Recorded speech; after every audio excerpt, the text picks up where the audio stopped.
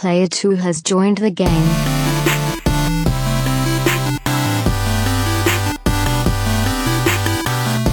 Hey, yo, what's up, everybody, and welcome to episode 125 of the Two Player Co-op Podcast. As always, I'm one of your hosts here, Kevin, along this week with my brother from my other mother, Logan Wilkinson is here, everybody. Hey, hi, it's me. Thank you for having me, Kevin. I miss you, dude. It's been way too long. Way too long. Because I think the last time we did one of these was after KFL 3, right? Yeah, it was. God, yeah, it was. That's wow. Because you were in town for the first episode we did around, not this, but this table, when we did the new table, and I think that was like episode 74, maybe. It was 73. Right before, it was May of 2017 was when that one was. Okay. So it's been a long time. Then we did the KFL 3 recap after that. And it's been way too long. Yes, so if you're not aware, obviously, typically Sean's here. You know, he had a baby and did all that stuff. If you watched last week. Living a life, I guess. You know what I mean? Yeah. He's got to do the whole parent thing and all that. Kira's perfect. She's just, again, like, I don't want to turn this into like a Uncle Gushing podcast, but man, it's those baby pics though. She's so cute. She's so cute. And Sean is so happy. And it's just like, as a big brother, it just absolutely warms my heart to see him with Kira. It's like, I mean, I've got 4 kids of my own, so I know what it's like. It is what it is. But like, to see your little brother with their baby, whether it's pictures or it's in person and everything, and to hear him talk about her, it's awesome. Brittany basically like uploaded like an album on Facebook and was just like, oh man, like these are all right. I'm feeling it now. Yeah, it's got me all in the feels. So Sean's taking a few weeks off. He may be back next week. He may not. I don't know. I've got a guest lined up for next week if he's not back. But we'll let you know sooner than later about that. But if this is the first time you're seeing us, this is the Two Player Co-op Podcast. We thank you guys so much for watching. If this is the first time you're seeing us, make sure if you're hearing us or whatever, however you're seeing us, go to youtube.com/2playercoop, hit the subscribe button, hit the like button on the video, share the video and the channel with your friends and family. It would mean a lot to us. We're trying to get to 1,000 subs this year. Where are you right now? We're at about 785, give or take. Okay. Something like that. We slowed down a lot over this last year because thanks YouTube for changing all your policies, changing your algorithm, changing your monetization. So like, obviously we're not going to show up in search if we're not monetized, because why would they show our videos? Because we're not making them any ad money. So thanks YouTube. That's awesome. So if you know like, about it, no, perfectly fine. It's fine. They're holding like 75 of our dollars behind the paywall because we were monetized until a year ago, and then they screwed us over. Which is all we've ever invested in this channel, right? Not like 1,000 or something. But yeah, so make sure you like the video, subscribe, all that other stuff. We're trying to get to 1,000 subs this year. I think we're going to hit it. I do. God willing, we're going to hit it. Also, if you're not aware, Kind of Funny is running their Kind of Funny Up and Comer contest. Go to kindoffunny.com/up-and-comer. Submit us if you haven't already. Logan, do you know how long Greg's keeping this open?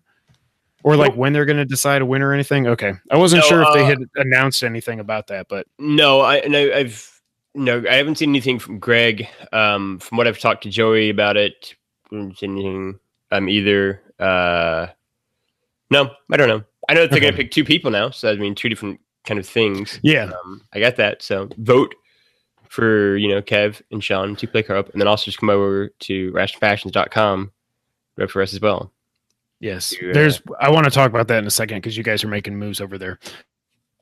Also, we have a merch store if you weren't aware. If you want to get a sweet shirt like this, go to teespring.com/stores/2playercoop. Go over there. It makes us a tiny bit of money, which we invest back into ourselves. Like I said, it's not like we spent $1,000 on this channel or anything. Maybe we did. We also have a Twitch page, but I'm going to stop promoting that until we actually start using it. Hey, but I did. You guys know it if you've been watching us. Somebody play PUBG there, and it was pretty great. So I'm just saying, I got a kill. I got a kill. I found that on like pop up in my like YouTube recommended like videos, and so I watched it clip again the other day, and I was like, man, it is such a good like 40 seconds. Like the highs and lows of life all encapsulated in like that 1 40-second clip. So I don't know if you got to watch or listen to us last week, but that was one of the things. So like Adam here at Nerd Out One asked, because I did a Q&A episode because I was doing a solo podcast, which was super stressful. So thank you to everybody that sent in questions, and thank you to everybody that actually watched or listened because that was super stressful. But that was one of the questions: was what is the genre you've never been able to get into? And for me, it's turn-based RPGs and it's online shooters / battle royales. Like I thought PUBG was going to be the one I could get into. There's no building, there's nothing extraneous. It's just third person Call of Duty. You land, you find your loot, you get your stuff, you go, you hide in bush, do whatever you got to do. But it's like even that didn't click with me. But yes, you are 100% right. That clip sums up me in online shooters 100% because it's like, oh my god, I got to kill and I'm dead. Well, shit. Okay, not to immediately derail this podcast. Like we never do that here. Yeah, but like I think the game for that for you is what the game for that for me was, which is Apex, right? Where it's like I didn't play Fortnite, I didn't play PUBG. It was like these are not gonna be games for me, right? And I'm not really here for that. But it's like Apex is great. Like I can't stop thinking about it.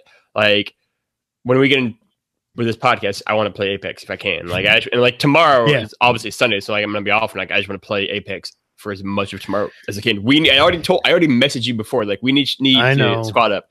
I haven't got my win yet. I'm not bitter about it. I've got second place like 7 times. I'm not upset about it. I'm not angry about it. Me and Jared in particular squad up a lot, and we keep getting second, and it's really, it's a whole thing. See, I'll just bring y'all down. Like I've played like 3 literally impossible. We haven't won yet. No. We have nowhere to go but up.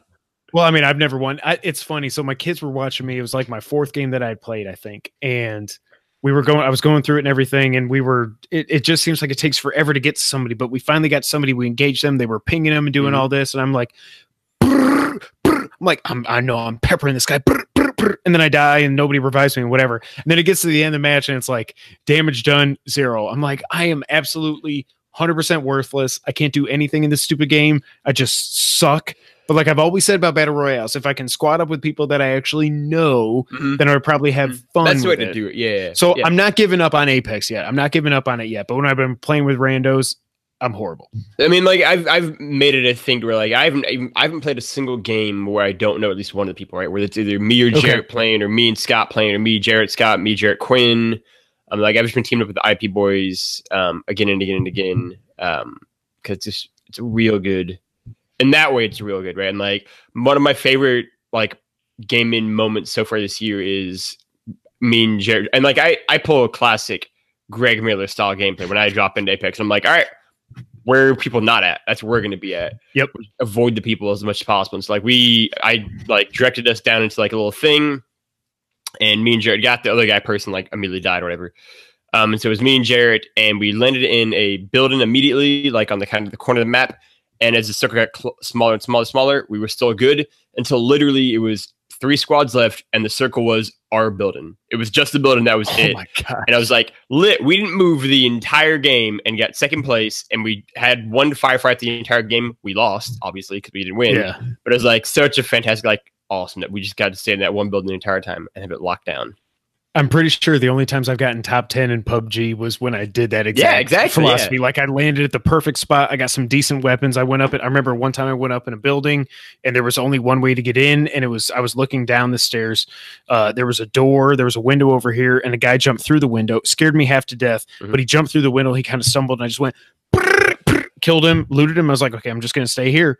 I'm not going to move. Hopefully nobody heard that, and nobody heard it, and I just stayed there until it was like top 10. Then when I actually had to move, somebody was like, oh, hey, noob, dead. I'm like, well, whatever. Yeah, like I ain't trying to be Rambo here. I'm trying to win. I want to win, especially now where it's like I've gotten second and third and fourth so much. It's like I want to win Apex. I don't care if I get 1, 7, whatever kills. Realistically, it's going to be like 1 kill probably. But like I just want to win the game and get that W. I mean, a chicken dinner.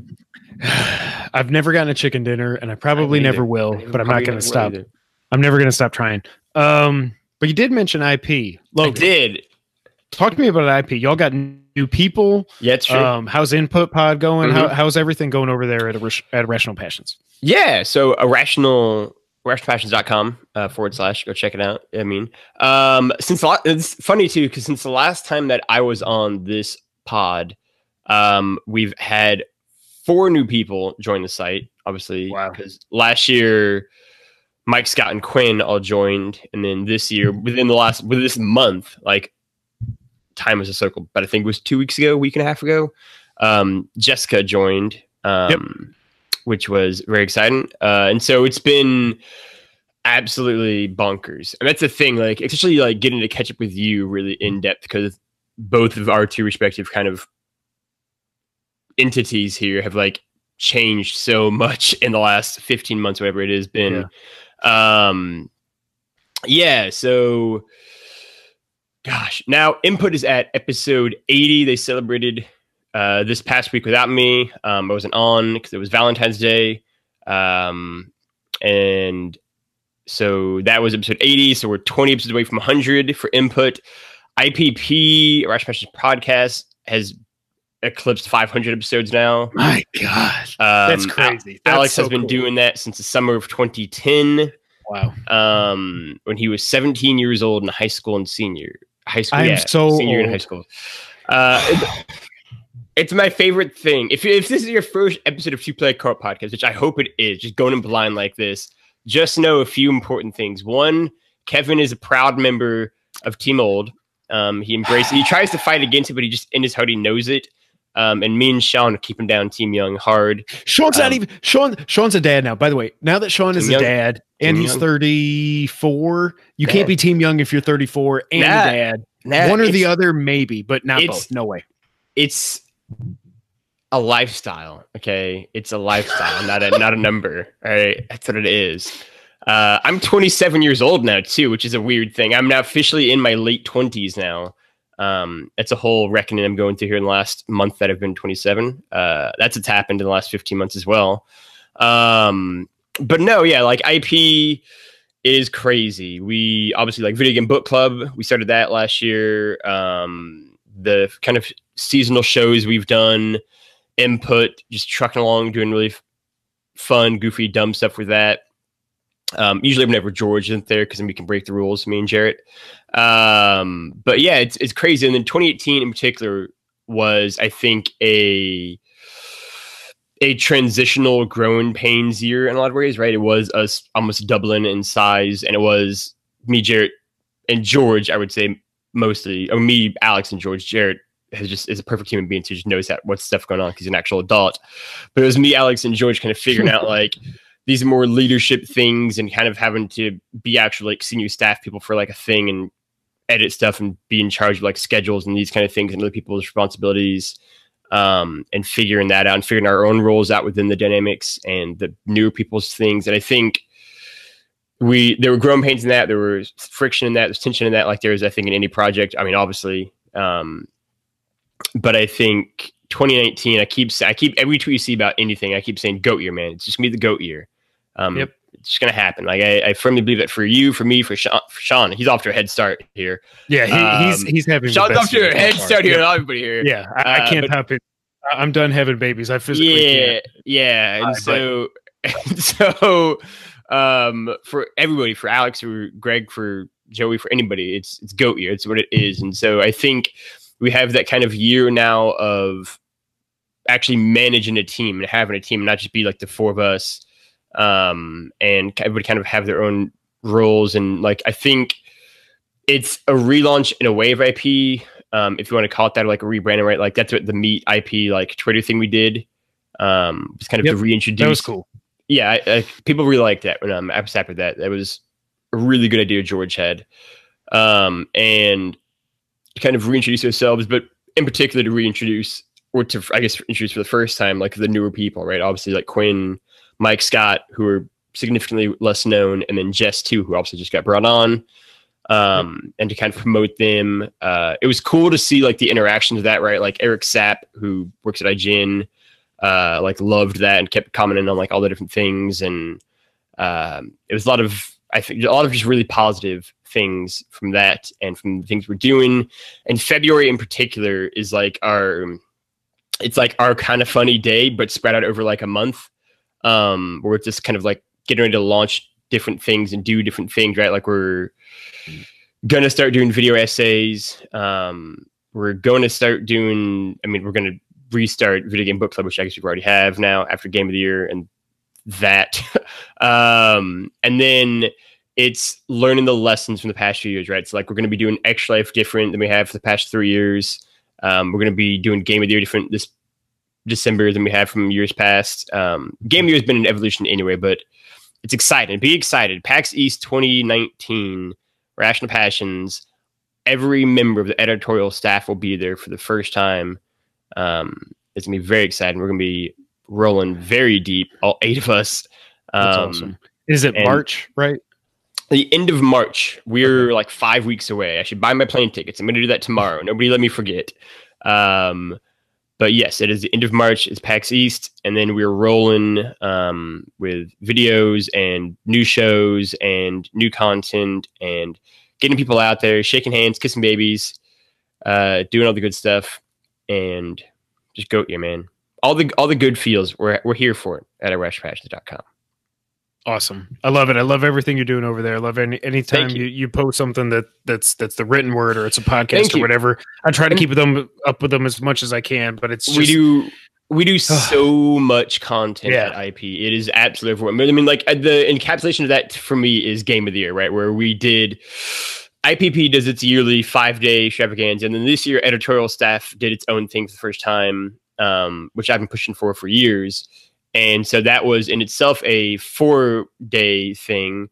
Then we also did our written top 10s for all the staff. And then we also did the video kind of tribute to Spider-Man, which is our Game of the Year, spoiler alert. That is like one of the single proudest things I feel from all the years with IP. Like it was super cool. The production value and everything. It was that was pretty sweet, and getting the VO from all of us except for Jarrett, who boycotts Game of the Year, and getting in the gameplay and having me and Alex kind of intro and outro it, and like what everybody kind of wrote for it. Like it is what the dream that me and Alex each have for IP of it, like being like it is a team, and that video to me is production quality. Like in the same vein of like an IGN Game of the Year, like rap. I agree. That's like literally the inspiration. It reminded me of IGN is what I thought. That's totally what I was like. I was like, this is what I imagined like the video from The Last of Us one they did, and like the one they did for like God of War, the one they did for this or that. Like that was totally the inspiration. Like we're again here at Irrational Passions, we are very obvious. In fact, we just rip off people's ideas and just do it on our own thing. And so that was like, this is what like I'd want to do for years, and doing it like that, and it coming off so good because Mike is an ungodly talented video producer. Like that's just what he does so well. It was great. And so, yeah, like that's it. And something exciting for me personally, selfishly, narcissistically is, getting to go back to like writing again about games and doing it more than I did last year, which really is coupled with like just falling in love with the games again. Right. Cause like I've talked a little bit about like nothing really clicked with me in 2018 in terms of games. Which is like I know you said the God of War was your game of the year, but it wasn't like a world beater for you when I read your game of the year stuff. Yeah.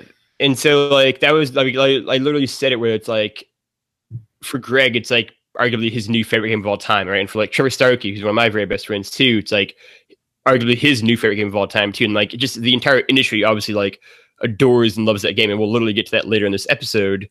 But like God of War for me was like, this is a very great video game, but I don't love it as much as everybody else.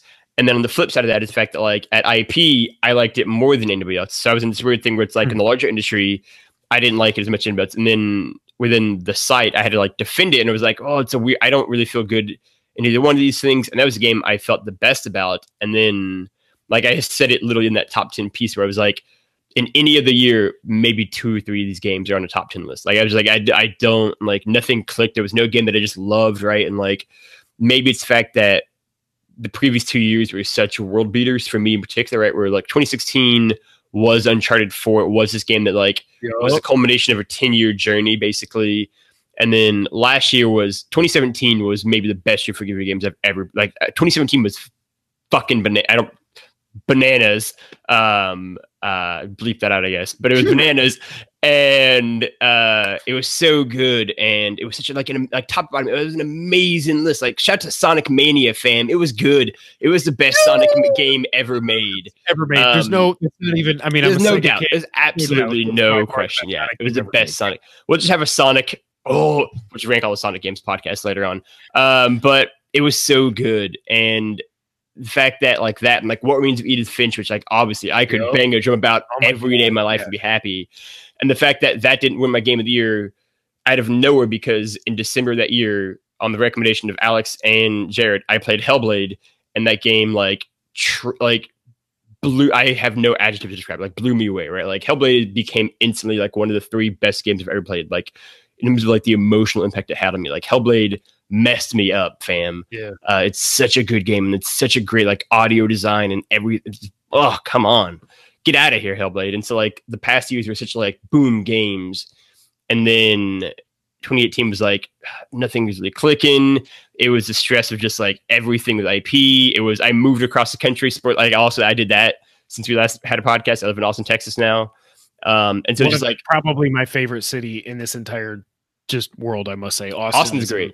Austin's pretty dope. Yeah. And so it was just like a crazy, and it was very much like a down year in terms of just like my connection with games and my connection with just like the larger industry. And so like it was great for game of the year, and then like the kind of conversations we had behind the scenes at IP, it just be like, GOAT year, we're doing it this year, it's gonna be great, we're gonna be writing, we're gonna be doing podcasts, we're gonna be doing shows, we're gonna be doing videos, we're gonna be doing streams and let's plays and so many things that we can talk about behind the scenes but not here, and just be excited. Is very exciting. GOAT year for IP, GOAT year for 2Play Co-op, GOAT year for Kevin, GOAT year for Sean, GOAT year for Logan, GOAT year for you, the listener, John Bernardo, maybe.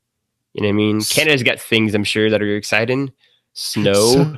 So Bernardo, I didn't mean to make you so sad and jealous, Jennifer Aniston. I meant it, Bernardo.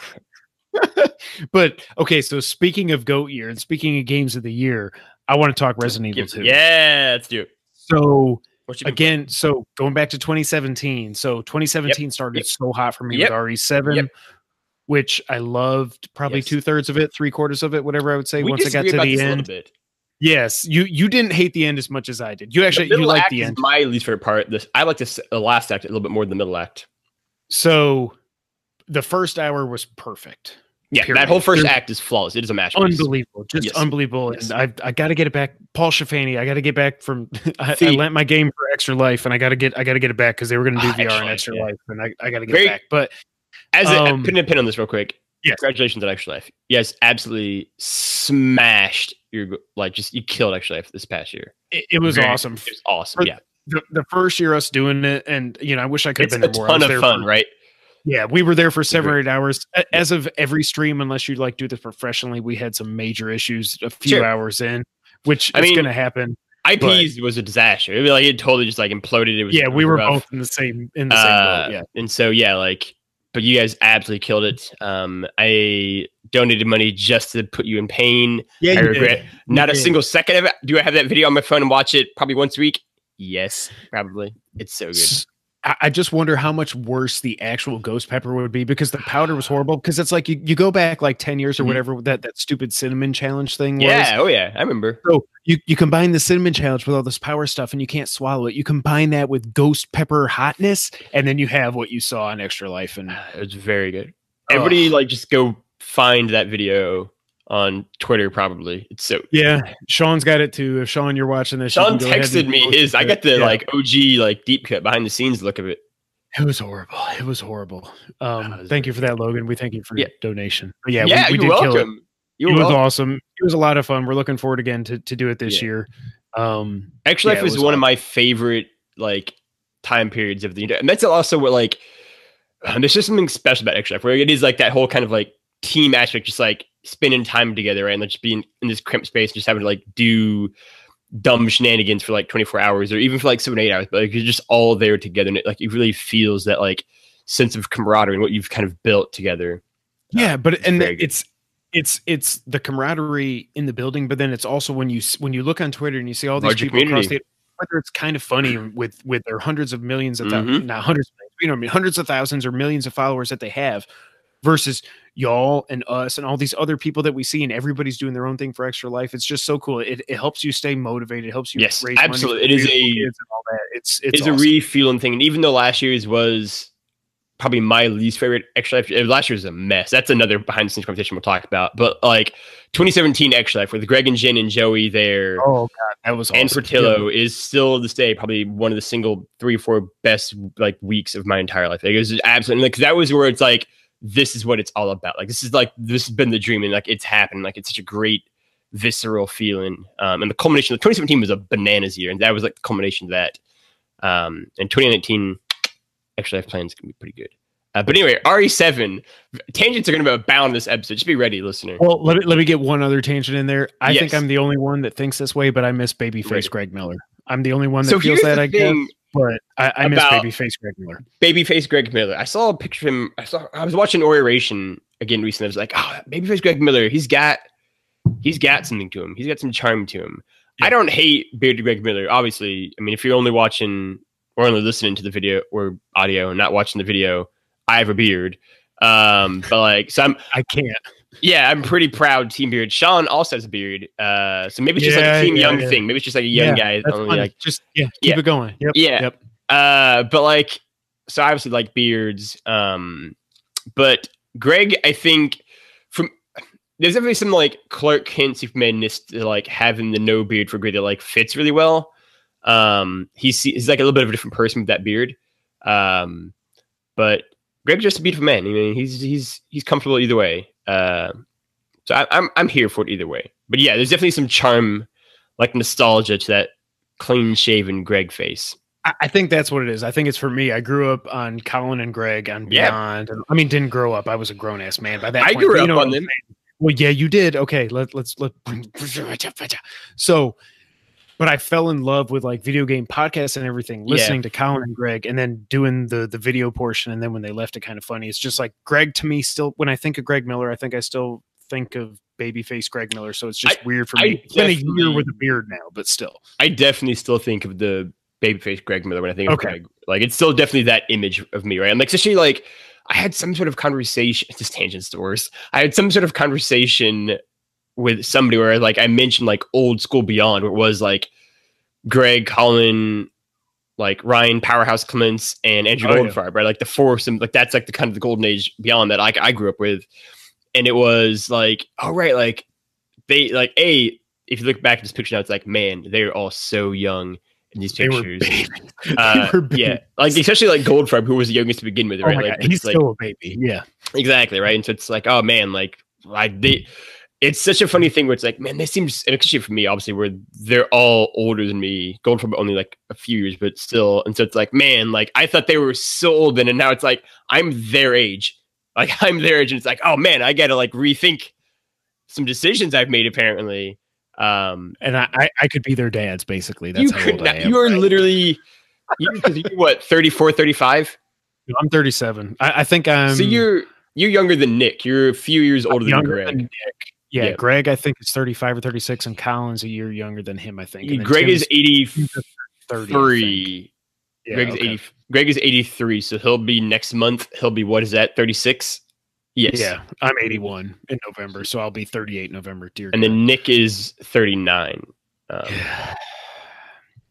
then, on the plus side, they're like, Andy's only 30. Well, I guess it's a downside. I guess it's the opposite of the plus side. Andy seems like he's like 23 or something. Andy is eternally a child. I love Andy. I love Andy much. And he's a good Texas boy, so I love him. Yeah. And Joey's 30 as well. Cool Greg is my age. He's a 92 kid. Okay.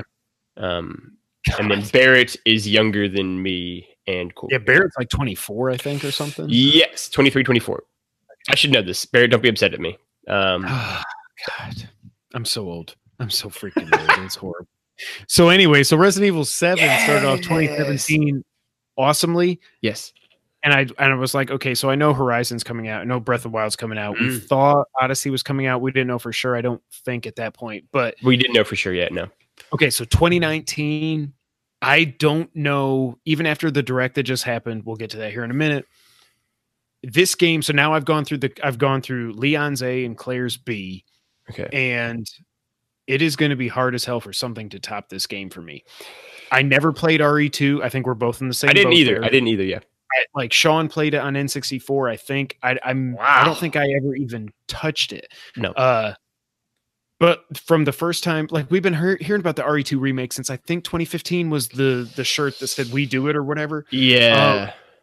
But it didn't get officially announced until last E3 when I predicted RE8, and I was off by a year. It's coming in 20. Well, not a year. You know what I mean? I think I think every 2 years we're gonna go RE7, RE2 remake, and then we're gonna get RE8, and then we're gonna get RE1, 3, 4 remake. I think it'll be 4. I don't think you're gonna remake a 3. For me, I want 4 because I think 4, like I said, like when we've talked about RE2, it's like I think that RE2 plays the way that people think RE4 plays in their mind, like looking back in their mind. But when I played that a couple years ago, really interesting. For the first time, I was like, I see the greatness in this, but I don't like the way you can tell it controls like it's 2005. Yeah. If you just did that, you don't need to change anything else. Don't change any enemies. Don't change any enemy emplacements or anything like that. AI, anything. You just update it with RE2's graphics and the RE engine and their control style and everything, and it's freaking one of the best games ever made. Period. RE2, I've never played RE4. Oh my god, really? So I mean, I'm one to talk. Resident Evil games I've played are RE7 and RE2 remake. That's the only 2 Resident Evil games I've ever played. I've seen entire like playthroughs of RE1, but I've never played it myself. So I played RE1. We had it on the Saturn. God bless it. You're such a Sega nerd. It's horrible. You should have let it go way before then, man. We should have let it go when we bought the 32X used, and it didn't even work. We had to take it back and get a working one. But anyways, that's the most 32X thing I've ever. It didn't work. That sounds about right for Sega. Oh man, moment of silence. So I played RE1 a little bit. We owned it on Saturn, but I never. I mean, I did. I played it. I don't even know that I would say extensively, but I played it a decent bit. I never beat it. Sean beat it. It was the whole. Even back then, the tank controls and the fixed camera, I didn't like it. I didn't like the ribbon. Like you couldn't just find a typewriter. What I saved when I beat it with Leon, my playthrough, I think I saved like 70 times. Sean laughed at me. Saved like 30. I think I had like 39, 40. Like I saved because I don't. I played too many games where it's like, all right, now I've lost like 3 hours, and it's like, nope, not doing that. See, the thing is, I knew I didn't have to do it, but it's like I would find an item and I'd be like, well, I'm going to run back because I can hear the Titan or the Tyrant walking around over there. I'm just going to run back, save it. Even though once you get to a new area or something, you can see the little save icon over here. It's doing a quick save. I knew I didn't need to, but it was like the OCD in me wouldn't let it go. What was your letter grade? B. That's what I get. I'm happy with the B. B's get degrees, fam. Yeah, like. I don't know how anybody can beat this game. Like to get the platinum in this, you got to beat it on standard in under 2.5 and on hardcore under 2 hours. There's on both playthroughs. There's literally no way in hell that that's ever going to happen. So I know that I don't even need to try for the platinum. This was the same for me where it's like, I was like, oh, I could get I'm getting like a lot of trophies. I could get the platinum. And I looked at it, I'm like, all right. Nope. Nope. Not happening. Yep. But yeah, so I struggled with Claire's B playthrough a little bit at first. The further I got through it, I got some new weapons. I started getting used to her playstyle. It was just weird having like walking into the main hall of the police station, and then you think the desk there's going to be a safe spot, and it's not a safe spot. So you got to relearn. Like obviously the layout's the same, but there's certain things that are different. A lot of the puzzles are the same puzzles, but there's different ways you got to solve the statues and stuff like that. But once I got a little bit later into the playthrough, I got a couple other weapons and stuff. I freaking loved it from then on. Claire's a badass. Like this game is so good. And Capcom, it's so funny to think like, so 3 years ago, actually as we're recording this was when they released Street Fighter V, or actually it might've been yesterday. Yeah. But Street Fighter V came out, and that was when I had at the time my biggest tweet ever. And I said, wait a minute, Street Fighter V doesn't have an arcade mode. I can hear Angry Joe getting ready to do a rant right now. And at that time, I got like 100 likes or something. That was the biggest thing. My phone, I had to turn my phone off because it wouldn't shut up. But it's like to go from that, and Street Fighter V turned out to be a great game. Like technically and everything, it was awesome. But at the launch, it was definitely half-baked.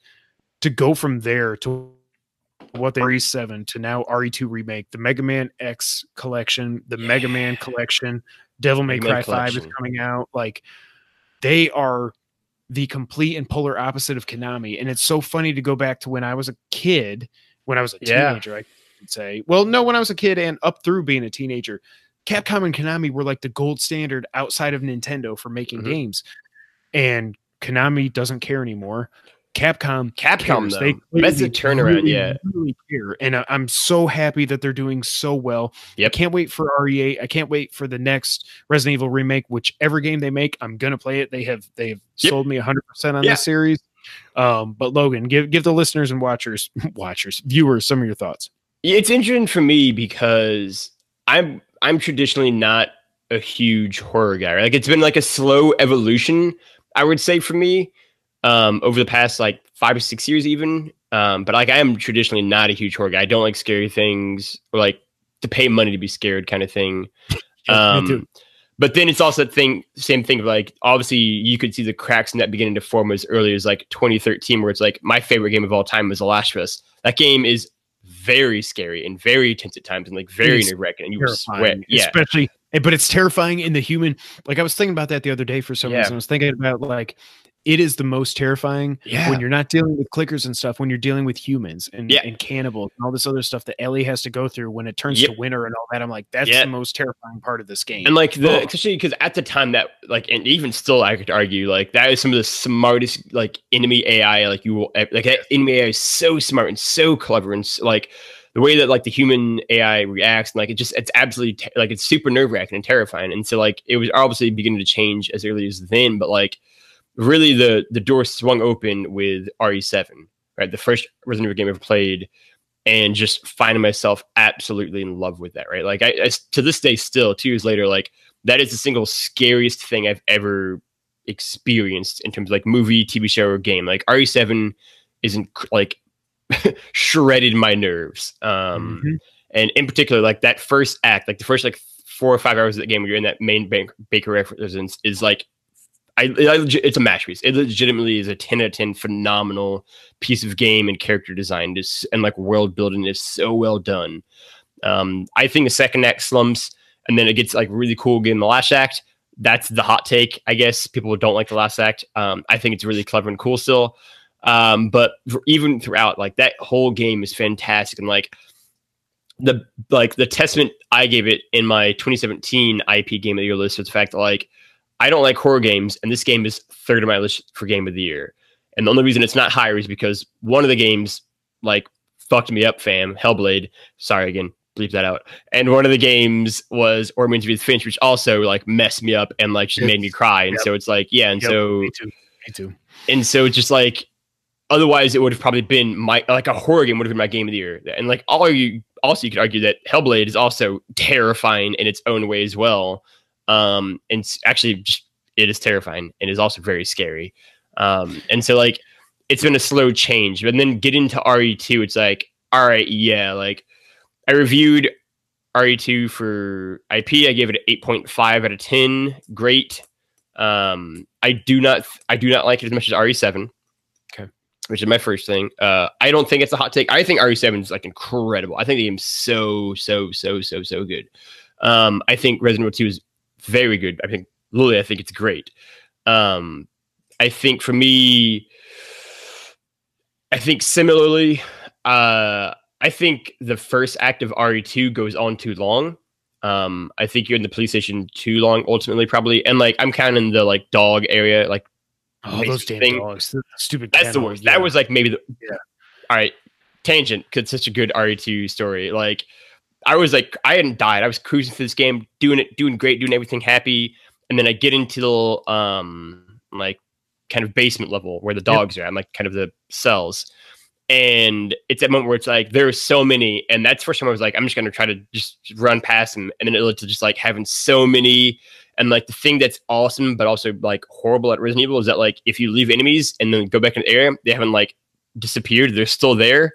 And it's like, crap, there's so many dogs all roaming around.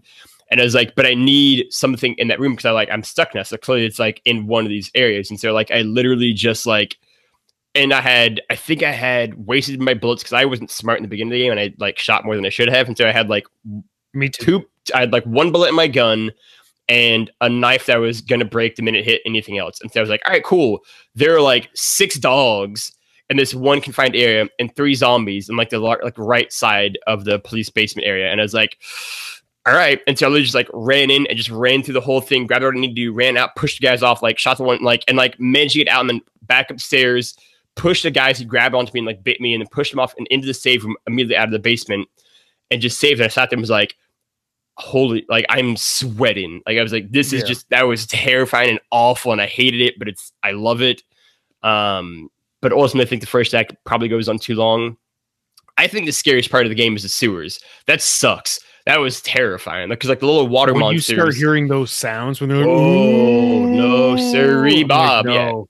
Yeah. And the fact that like it is possible like to slowly walk past them, but the margin of error is so slim that like if you do and then they immediately grab you, I'm jumping out of my seat. It's absolutely terrifying. And like it's like that was just I think the scary high point, along with I'm sure we'll talk a lot about Mr. X, right? And like Tyrant or like it's just or Titan, I think it's needed, but like it's such an awesome evolution of what that character was in the original one. And like such an expanded role, and he's just terrifying. Like it is like it's basically use this remix version of like Papa Baker basically from RE7. Yeah. And like I don't think ultimately it's as scary, but it is still just like oh, it's awful. It sucks. The thing that's crazy about him, so I saw this the other day. Somebody, because once it's out, there's so many good, there's so many mods and everything. You see that somebody did the mod where it's like every time he comes in, DMX X going to give it to you place, and that just it horrified me, but it also made me laugh. But then there was also a glitch where 2 of the tyrants I saw this. I saw this. If that ever happened to me, I would turn that game off, never play if again. If that had happened in my game, I'd have just been like, well, cool, fam. I guess just wonder how it ends. Yep, I'm out. I'll YouTube the end. But no, so somebody did a thing where they, you basically make the camera be a free roam. You can go through walls and stuff. And what they found was even if you're not hearing the tyrant once he shows up, if you break through the walls and everything and go through the police station, he's still walking around. Like how you were talking about how the enemies, when you either you kill them or you don't kill them, whatever, they stay in that room. It's the same thing with him. That dude is walking around that police station. He's an actual like thing in this world, and that almost makes him more terrifying. That it's like, no, this dude's walking around. He's looking for you nonstop. It is just, it's just well, insane. And the fact that he'll go into areas that you previously thought were safe, right? Like there's at least one safe room because like the main one in the main hall, but also there's another area, like other areas too that like other zombies won't go in that he'll just plow right past, right? Like there are only like 2 safe rooms and then like the clock tower he won't go in, but otherwise like everyone's like he'll walk in and he obviously will open doors where other zombies won't. And it's just this constant thing of like, all right, the game has become like a time management sim now where like I just have to like make sure that I'm not spending too much time doing anything. And I wrote about it in my review where it's like there will be because it's a puzzle game too, so like there'll be instances where like you'll do a puzzle or just like kind of wander about and like get lost for a second and be like, all right, cool, like I need to kind of figure my way back out or like knock this puzzle out real quick and be like, wait, I haven't been listening for him. And it's like that moment where it's like always, and then it's like, oh, I can hear him right by, he's so loud now, he's right behind me, and then it just smashes through the door and it's like, gee, like everything's terrible now, right? And it's like the first time that dude opened a door, I was like, oh my God, this guy can. And I can remember too, I was running around the library one time as Leon, and I was like, oh, okay. If I just go down these, I think I went down the ladder. I was like, he won't follow me. Not only did he follow me, that dude didn't even go down the ladder. He just jumped. And I was like, jumped down. Oh my God. Are you kidding me? And that was the other thing. I played this whole game with my headphones on with my Turtle Beach. That's the way to do it. Yeah. Because I was like, I don't want like Jess is reading her book or something. I don't want her hearing all these blood curdling screams. But then it's even funnier when I scream at the top of my lungs. She's like, what the hell are you doing? I'm like, well, look at that thing. But yeah, I mean, this game, it's great. It's so good. I love it. It's definitely not perfect. I think I would, if I had to score it, it'd probably be a 9 for me. One of the things that really annoyed me at first, but then I kind of got over it, was the like you mentioned the breaking knife thing. Yeah. At first I was like, man, I feel like if I've got a knife, because one of the things in like in RE4, you've got a knife and it doesn't break. So you can, one of the strategies in RE4 when you play it is in that game, Leon gets this awesome roundhouse kick that he can do. So what you can do is like, you would like, if I remember right, correct me if I'm wrong, audience, but I think you would like shoot the zombies in the leg, they'd stagger. You could run up, do your roundhouse kick, and then when they fall down, then you take your knife out and just go knife, and they're dead.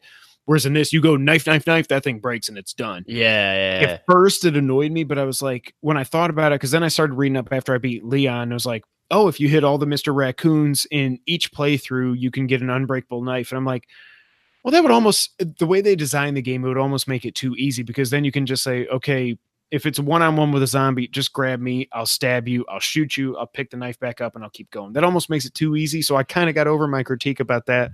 But the other thing was like doing the 2 playthroughs. Again, it's a video game. But the fact that Leon, so what we're supposed to believe of this is Leon's going through the station, and then Claire's going through the station, or vice versa. So if I'm Leon and I've already know what my A playthrough looks like and I've solved all these puzzles and stuff, why, when Claire comes in, does she still have to do them? Again, I get it's a video game and stuff, but it's like it breaks it a little bit for me. I mean, just again, for me, it's just those two playthroughs in particular, right? Like I talked about it again. Just read the review. Like I talked about it in my review, where it's like, and it's one of the reasons why it is a little bit lower, where it's like, ultimately, Claire and Leon's stories are 85% the same, probably, in terms of what you're doing and where you're going. And so it is that thing of like, I ultimately think, and I might ultimately like write a feature about this, I don't know, but like, I think the game is stronger if they just combine those 2 stories into just one story and have you switch back and forth between the 2 characters and have their thing, instead of me, because the way it is now, like, because again, like, George and Jarrett had each played this game numerous times and loved it. And like George, it's one of his like 3 or 4 favorite games of all time. Okay. And so I was like, all right, how different are these? And I got like very like vague, like Anson was like, all right, so probably pretty similar. But and so like then I played it like, oh, this is very similar. Like these, like I'm literally doing a lot of things that are very similar, and like there are obviously differences, but it is still that thing for me, like doing Leon first and like get into the game. And Claire's just there with the kid. And I'm like, I don't know who this is, but like, I guess I'm like, all right, like I have no sort of. We're gonna have an escort mission. What the hell? Yeah, and it was like, what is it? And the game's just over, and it's like, all right, cool. I'm like, because when I first played it too, like, I thought it would be a thing of like, all right, we're gonna branch off, but like, it is just gonna go back and forth between Leon and Claire in terms of like, you'll still get updates on what the other one is doing. And like, at first, it kind of did that. Like, you ran into Claire a few times, and she'd be at the fence and stuff, and be like, all right, cool, I'm getting updates. And then she's just gone for the rest of the game until you get to that monitor. Yep. Yeah, exactly. And then she's at the monitor, and then she comes back again, and there's a kid there, and it's like, I don't know what you did, but like, all right, there's an extra person here now that I have literally no knowledge of whatsoever. And so it's like, it's a weird like story-wise thing, and it's the same for Claire. And then just like doing those 2 stories, it's like, all right, these are really not like 2 protagonists as much as it's just like, this is like another person in that world, right? Like, in Leon's story, it becomes like that spy lady, Ada, thank you, who's like his like kind of female lead in that game, way more than Claire is. And Claire doesn't really have a male lead in hers. And so just like this, it becomes this thing of like, all right, like this could have been done better. I feel like if you just put it into the other story, if you just incorporated the 2 of them together and done it however you want to do it, but make it to where like, I don't have to play the same like 85% of this game again a second time, or a third or fourth time if you want to do the B storylines. But that's a whole other thing. But like, yeah, so I like that it's there, but it is that thing of like, this could have been done better. And it's, I think for me, it's a part of it where it's like, this is a 2001 video game. Like, if they'd made that game brand new in 2019, I don't think they would have been made it like that. And that's where like the remake part of it comes in, I think. And if I'm right, so again, I never played RE2 original. Yes, neither one of us ever played it before this year. So like, if we're just talking out of our ass, just let us know. But I think did they, correct me if I'm wrong, I think in the first one they the way they did the Claire and the Leon stuff, wasn't there some like, you'd get to a point in the story and then you'd zap, I think that's the word I've heard, you'd like zap from Leon to Claire or Claire to Leon or whatever to say like, okay, now this is what the other person's doing. Do you know? If so, that's not in, if I mean, like, I don't know anything about that, but if so, it's not in the, they don't do that like in the remake, and I would like that remake. Like, I would like that. That's what I think they should have done. Yeah, I get to a story moment, and boom, now I'm Claire doing her thing, and then boom, now I'm back to Leon, now I'm back to Claire. Like, now here's what is going on with the girl, right? Like, because for me, it's that, and for you, obviously, it sounds like each of us did Leon first. We had to like literally play through Claire's story and get a not insignificant of the way through it before we finally figure out like who this random girl was at the end of our first story. And it's like, all right, like this chick could have been like introduced better and in like a way more time efficient manner than like 15 hours into like a second play. Like it's like, all right, like this is a lot of like what is going on here, and it's just like ultimately I think it could have done better. Speaking of which, I totally forgot. I'd have to download now. The new DLC dropped yesterday. Yep. Have to play through that, which is very exciting. But like RE2 is very good. It is like, and this year I think could be like a really, really, really great like 2017 caliber year for games potentially. But RE2 is like an automatic, like obviously top 10, but potentially like top 5 game of the year pick already. Like it is a very solid game. And I like it a lot. I like Leon a lot. It's finally cool to like meet this character who like has been so talked about, right? Like everybody talked about Leon from RE4 and like meet him in his first kind of introduction to us. And it's also cool having played RE7 and having like seen enough stuff about RE1, like really watched full playthroughs of it to be like enjoy the kind of winks and nods they give to like Resident Evil 1 in this game. Like obviously Claire's brother is Chris and stuff, and the letters to him. Yeah, exactly. The arc there, his letters to her, and there's also a in when you finish the 3 things, like unlock the like hidden statue kind of thing, the main like hallway, and it opens up and you go into that one room. On the left hand side of that like building there is a building of the mansion from RE1. Holy crap, how did I not? Yeah, and like I didn't catch it first and looked about the game. I'm like, wait, is this the thing? And like looked at it, I just literally sat there for like 5 minutes being like, I think it is. Oh, that's awesome. Okay, yeah, well now I got a reason to go back. Yeah, it does. Like that's a really cool like touch thing too, and like just like kind of the small winks and nods of having it. Like I like that kind of world building they do in this game, because like RE7 is like deliberately like I said from that it is like almost like a reboot in a lot of ways. Like it's not really connected to anything else, which I liked, but it is like cool to see the larger world that they've been building here, which is also why I want to do RE4 and do that larger world. 4 is awesome. That was one of the things I liked about 2 was like my first time seeing Leon was playing 4 again, like however many years after it actually came. I played in 2016 when it hit PS4 in September, I think it was. So like 11, yeah. So like 11 years after it came out. So it was cool to then go back and see his origin. And I love the opening of this game, but right. If I do think I agree with you, I think if they were making Resident Evil 2 from scratch this year, I think what they had to do, they had to stay true to what the original game was. If they didn't have to do that, I think it would have been you either choose to play as Leon or you play as Claire. And once you get to a certain point of that story, then it's like, meanwhile, and you go over to Claire or Leon, you play through that like 30 minutes earlier, and you just have it kind of all sync up, so it makes more sense from a storytelling perspective, which is probably what I would have preferred. But at the end of the day, I'm like, game, you can't just have all the puzzles be solved, because then you're just going to run through the police station. I get it, but as much as I love storytelling in games, I wish they probably would have done the whole, like I just said, play through Leon to a certain point, and you take clear and then switch back, whatever. But it is yes to all of that. But now I'm gonna hold the train of thought where it's like just picking out things that are cool things from RE2. I mean, it's a dope game, and I didn't notice it until my second time through when I saw it again. In the very beginning of the game, where you're like, where I guess you're not him, but like the truck driver guy, like on the highway, when it first like the camera like first opens on, I think it's like the burger he has in his hand. It's like the face of a zombie, and then like it changes into the burger. And it's like that's such a cool. That makes sense. Because when I first saw it, I was like, "What the?" I was like, "Is that a brain? What the?" Because like the way the lighting is on it, it's like it looks like a that makes sense. And then it, like as you zoom in more and like you get some more light on it, it becomes a burger. It's like that's a cool like touch of like lighting and like kind of like shade and things like that's really neat. That just like fades into a burger. Well, and that's the RE engine is just absolutely beautiful. And then when I did the last week I played the DMC5 demo, and I saw his RE engine, I'm like, okay. Well, I don't blame you, Capcom. That engine is absolutely beautiful. But shout out to Capcom. Shout out to Capcom. That's our final note on this company. Shout out to Capcom.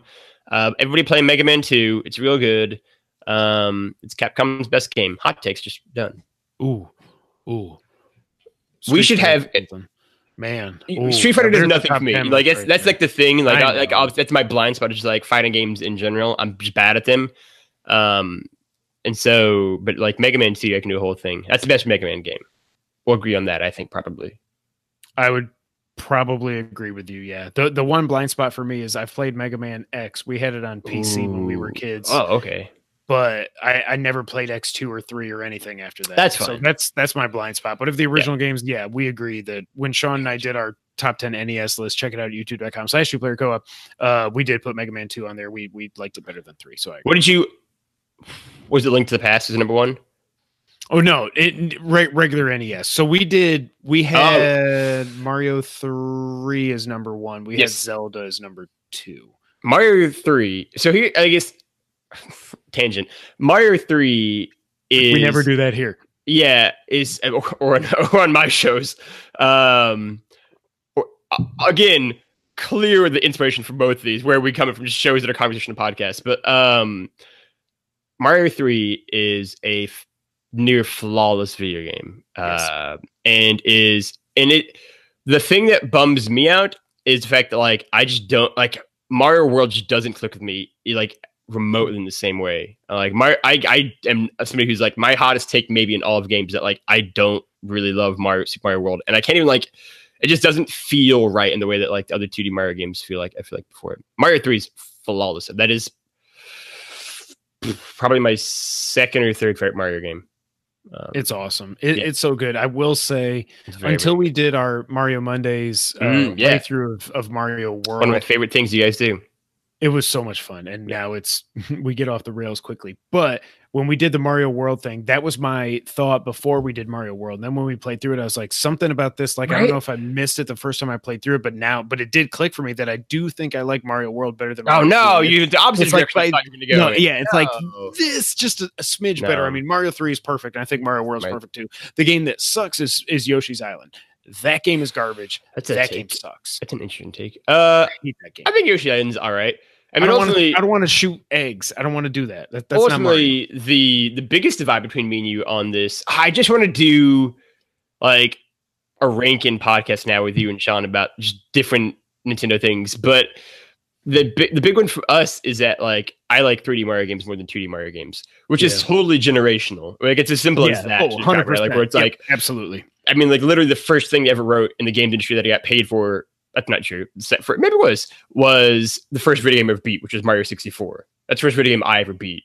Which I know, like, I'm sorry, it already pains you, I'm sure, but like, so that's immediately my touchstone is that, where it's like you had the 1985, I would imagine, Mario game was like one of the first games you ever beat, and so it's like it's just a 10-year gap there, just like where we kind of touchstoned on Mario 64. Real good video game. Nobody can talk about anything about that. I mean, that's my Zelda, where it's like, I mean, you can't talk bad about Mario 64. That's just where I was gonna say that's Genesis. Why it's like Zelda. it's Genesis, well, that's why the first Zelda is so 100%. Like that game is just, which is always why I like anytime I ever make a joke about that, it's always very tongue in cheek, right? And it's like I know, and that's also why I've never said Zelda 1 is bad. It's always I've said it's overrated a lot, but it's like but like and like same where like Mario 64, it's like I legitimately. It'd be very hard to not have rose-tinted glasses on that game. Also because like that game is such like it is one of the most like revolutionary games ever made. Like it changed video games forever. Like going forward from that game. But it's not the best Mario game. That's Galaxy. In particular, Galaxy 2 probably realistically. Galaxy 1 and 2 are really just like side A and side B of like a C. It's just like the same thing. Basically. Yeah, that's a big blind spot. I played Galaxy 1 for a little bit. We've got it on my Wii, but I never purchased it. I got it from somebody else that had a Wii and they just didn't want the game. Mm-hmm. And I played it for literally like 5 or 10 minutes. And then I got onto something because it was just like, oh, it's Galaxy. I want to try this. And I had like Uncharted or something that I wanted to play instead. So the two Super Mario Galaxy games are both perfect 10s, or they're both 10s. Galaxy 2 is as close to a perfect platformer I've ever played in my entire life. Galaxy 2 is basically just a Galaxy 1, just like a little bit better. And Galaxy 1 doesn't need to be that much better. It is beautiful to look at. It is amazing soundtrack. It is just gorgeously designed. I could gush like, that is probably my favorite Nintendo video game, or the Galaxy games. Like, they're just so, because again, I'm a Mario guy over Zelda. They're so good. And it's a thing for me too. It's like, it's been so long since I've played them, but I can't play them now because I have no means to, because there's no, I don't know, like virtual shop or anything like that for me to play the Mario, like Galaxy games. Unless I have a Wii, but I don't have a Wii because the console is 13 years old now. And so it's like, all right, well, I don't have my Wii anymore. And so I can't play these games. Put them on the Switch, maybe. RIP Wii eShop. Yes, absolutely. RIP Wii eShop. Those would be. I mean, to be fair, every Mario game would be perfect on the Switch. But like, put the Galaxy games on the Switch. Just remaster. Just make them a little bit nice looking. And change nothing else. Out the edges and stuff, and just put it back on there. You'd be done. Yeah, and it's like they're already like on the Wii, so it doesn't need doesn't need that much work compared to other games on there. So it's like just put the games on the Switch. They are perfect. Well, that's what I'm hoping for. Now that Metroid Prime 4 got delayed, that's what I'm saying. It's got to happen. We're gonna get the trilogy on Switch, and I'll finally play through those games. I've never even I've never. The only Metroid game I played is the NES Metroid. Wow. Okay. And I didn't finish. I didn't play Super Metroid until 90. I take it back. I played a little bit of Super Metroid because of the SNES Classic. 96. I meant 2000. What am I? I meant 2016. Jesus. Other hot take. I mean, this is probably a hot take. The NES is better than the SNES. Boom. Let's just go. Let's just get hot takes out of the way here. So that's one thing. So you and Colin agree on that. That's one thing that Colin has died on that hill, that the NES is better than the SNES. It's so close. I just think for me, like you take. Again, I guess it's maybe because I prefer World to Mario 3. So I think like Mario 3 and just Link to the Past a little bit better. 1. Exactly. Link to the Past, Super Metroid to Metroid, Castlevania 4 to Castlevania 3, which Castlevania 3 is freaking amazing. Actually, Castlevania, never mind. Castlevania 3 that's an interesting take, yeah. But Contra 3 to Contra and Super C. And there's other games where it's like they just took it and they just turned it up a notch. For me, I mean, again, like my experience with one of these consoles are 20 years after the fact with the NES Classic and the SNES Classic. And so it's those games. But I had more fun by a giant amount playing the NES games, right? And like Dr. Mario, I could literally play Dr. Mario every day of my life, for the rest of my life. That game is flawless. That's better than Tetris. Dr. Mario, I don't even know. I can't like, it's a weird thing where like, I can't even explain how much I enjoy just playing Dr. Mario with like friends, just playing that game. It's so good. And like Bubble Bobble, awesome. And like all the dumb games that like freaking awesome. Yeah, like all the dumb games that like I shouldn't love, but like I love all the like dumb party games they put on this like console. And like NES Classic is so good. Like, and the SNES one is too good, but like man, the NES is a great console. Like Super Mario 3 is fantastic, and like all these games, and like that's a console, right? And like it's interesting for me where it's like I'm coming at it from like no nostalgia for any of these things, and coming at being like, I think the first one's maybe better, and the second one being like, I don't like this as much. I think the SNES Classic was very top heavy in its lineup. I think the NES Classic was a lot deeper. There were those kind of deeper cut games that I was like, I really want to play these games. Whereas the SNES Classic was like, I want to play Mario, I want to play Link to the Past, I want to play Metroid, I want to play that. But there was like 5 games I was like, those I got to play. With the NES, I was like, I missed out on Star Tropics when I had the NES growing up. Yeah, Sean loved that game. I never played it. And I was like, I still need to get back. Actually, I need to get back and play through that. Same. But I'm like, I put about an hour, 2 hours in. I was like, this game's freaking awesome. I love Zelda. Mm-hmm. Yes, I should have played this game as a kid, and I didn't. I think the NES is way deeper when it comes to its lineup. For the NES Classic, I agree with you 100% on that. Yeah.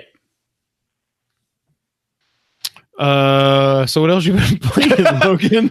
Nice 30-minute derail about NES and SNES ranking games. Stay tuned to that podcast. That would be fun. I would get Sean in here and do that. That'd be fun. Do that. Oh my god. Make that mini podcast run series. Apex Legends, that was the other thing that we were talking about before we went on air. Apex Legends would have been playing. Apex Legends is very good. And like I told you before we started recording, I'm not like I've not played a single battle royale game before this. I didn't play PUBG. I didn't play Fortnite. I just thought they weren't my thing.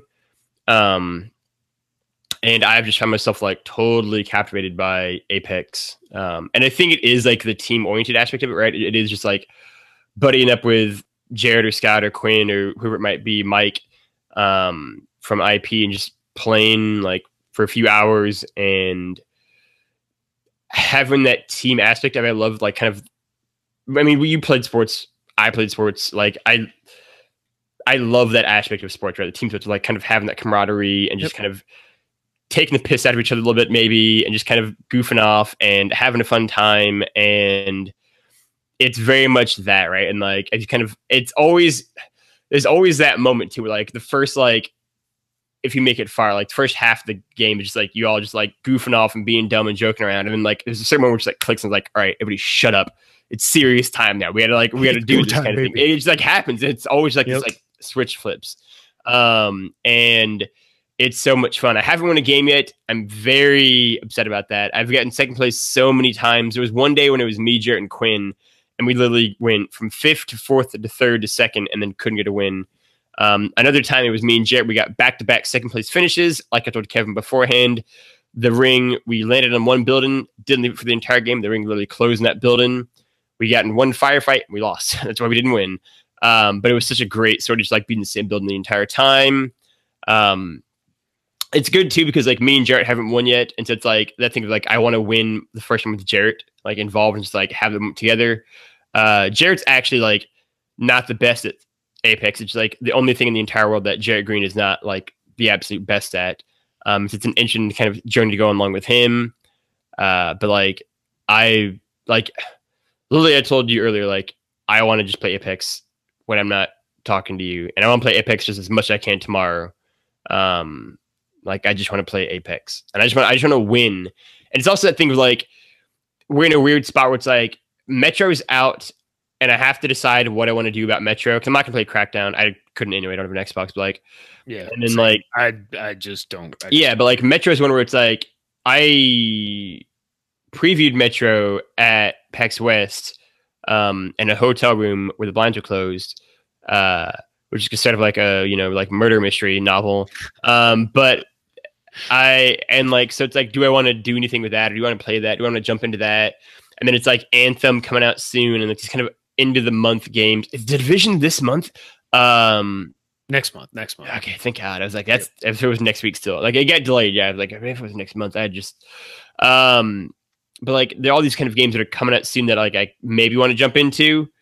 But it's also things like, but I just want to play Apex and just like finish that off. And I still have the NES and SNES Classic. I mean, I can see both of them right here. And like, I keep saying like there are games on that I want to finish, right? Like I want to play Earthbound and like beat that. Cause I know that I would love it is what everybody keeps telling me. And like, I haven't done it yet. Right. And I feel like this is like the one spot until like summer where like I might have a chance to like play like a few games and knock them off my like gaming to finish list. That's I don't know why I describe it like that. Gaming to-do list kind of thing. Yeah. Before like March and April kind of get real crazy. And so it's also like, do I maybe jump into like some of those other games? But in terms of like what I'm playing now, it is Apex. It is only Apex. It's all I care about. It's just Apex. Kevin played with me already. I'm not going to give up. I will play with you. Yeah. I'm definitely, guys. I'm definitely intrigued by Anthem. Yeah, same. But I don't know that I have. My life doesn't lend itself for like an 80-hour game, and I don't know that it even. I don't know enough about it to know that it is that. It worries me that it is, but I know what's up next for me. So as this is actually, as you guys are watching this, I'm probably on a plane to Dallas. I got to go to Dallas for work for a couple. You're going to be in the same state as me. I'm just saying we could meet up somewhere. I know. I got to work all day Thursday at a sales conference, and he flies out the next day, and I fly out Friday morning. Yeah. So, but on the way there, I'm finally going to start. Almost 20 years after it came out, I'm gonna play Majora's Mask. I got it on 3DS for Christmas, and it's one of those games that's always terrified me because it just terrifies me because the whole 3-day cycle and all this other stuff. It just terrifies me. And Sean's like, no, you'll be good. You don't need a guide, at least not for the beginning. Just play through it. It'll be clear what you need to do. It just that game's terrified me. And Adam Shafani also told me, he's like, nah, you're good. Just play it. You're fine. You're a Zelda player. You'll be fine. But so I'm finally going to dip some time into that. But then we're going to talk about some games here in a little bit that definitely have me fired up for the rest of this year. But after that, like Days Gone doesn't do it for me as much as I hate that. I'm a Sony fanboy, but I'm like, I want to like it, but I'm like, just give me The Last of Us. That's what I want. I don't want to blow up 150 zombies at a time or whatever it is. It just doesn't click for me. I'm intrigued by Anthem, intrigued by The Division. Yeah. Devil May Cry demo I liked, but it's literally the first. I've never played Devil May Cry before. And I haven't either. I felt like I was trying to play that game like old school God of War games, and that's not how this plays, even though I thought it did. I think I would like that game if somebody could coach me and tell me like, no, this is how you're supposed to chain like your sword attacks with the gun attack with your Venom Snake arm thing that you've got in the game, your devil arm, whatever it's called, and you got like 4 different ones, and I kept pushing L1 thinking it was switching, but it's actually just dropping the arm, and then all of a sudden I had no arm, and I just had like a stub, and I was like, I don't know what I did. There's a lot of games that intrigue me, but it's not like, I think the next game that's officially now coming out this year, spoiler alert for later in the podcast, is Bloodstained. Because I didn't play through Symphony of the Night, and I always say that we're wrong. Symphony of the Night until last year on my Vita, and I finally got it. It finally clicked for me. So now I'm like, yes, Iga, give it to me. Give me the Igavania. Give me Bloodstained. Like the trailer that they showed in the Switch Direct was just like so cool, and I don't mind the art style. Some people hate it because it's not pixel art. Yes, Symphony of the Night is beautiful, but 2.5D can be beautiful too. So just stop. If the gameplay is great, who cares about the art style? Which I think the gameplay is going to be great in that. So that's an interesting one. I would say if you're curious about Anthem, go check out RashPatches.com. No, Mike has been doing a lot of stuff about that, and he put like the first 30 minutes of the game up on YouTube. Anthem is one where it's like I am curious about it in the same vein I think you are, but it's also a thing for me at least where it's like if I'm having to pick between like one of these style of games, I'm gonna pick Division. That's what I'm gonna pick Division 2. Like I think the setting is dope, is all dope. In Washington D.C. and like exploring that, and like obviously it appeals to like the political history nerd in me. And also just because it's like such a criminally underused setting in video games, and it feels like they've at least fixed some of the kind of flaws that the first Division had. So I'm very excited about Division 2.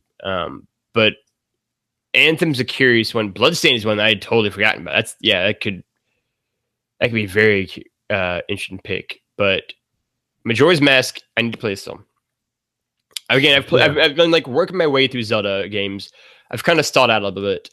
The one that, ironically enough, the one that started this all and that I still haven't played, is I feel like the only Zelda game that I might actually love is Wind Waker, and the reason is because Oceanhorn, which is why I started playing all those other games, because we bonded over that many years our shared love of Oceanhorn, and so that we each had in our top 10 list in 2016. God almighty, it's been time flies. And God, that is wow.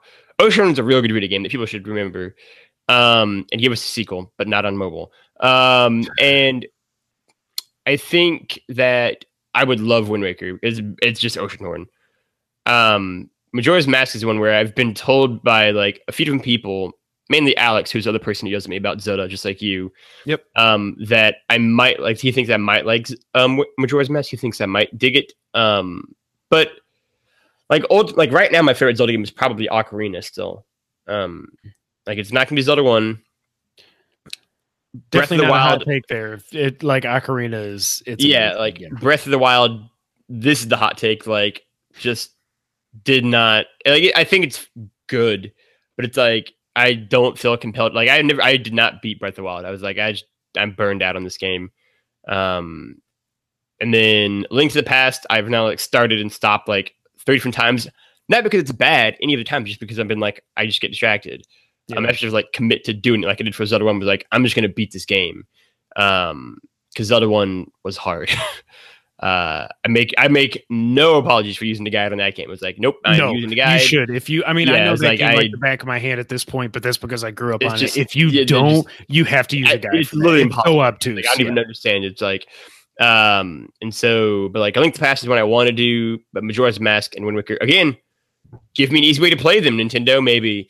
And so Link to the Past at least is on the SNES Classic. Maybe I will dust off. Maybe that's what I might do this next week or two. Just play SNES games. It's so good. There's the worst way to live your life than playing SNES games. Yep. I could also do Super Metroid too. I need to do that as well. And Earth. Super Metroid's great. I've described 3 games that are all like 20 hours long each at least, but I'll pick one of them. I'm sure. Maybe do Super Metroid's not that bad. It's about 9 to 10 hours. Okay. Link to the Past probably 12 to 15. Yeah, but I feel like Link's Past might be longer for me. Yeah, that's true. Like at the very least, I'll use guides for part of Link's Past. Yeah, it's so. I did say this. I think when I first booted it up, whenever the SNES came out, like Classic came out like a year ago, and some change now. I was like, "Yo, before I do anything else, just booting up the game. Link to the Past is gorgeous. It is gorgeous. That is a video game that is like still beautiful 20 like some odd years later.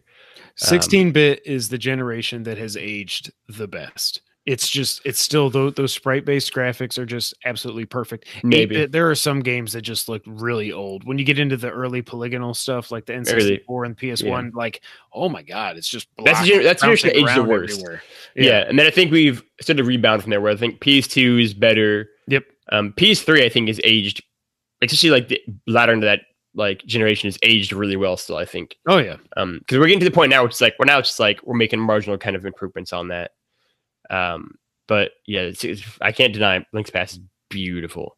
So I might do that actually in terms of like what I've been playing and switching it to like what I might play. Tell you what, if you're listening or watching this episode, let me know in the comments below. I got you back, Kev.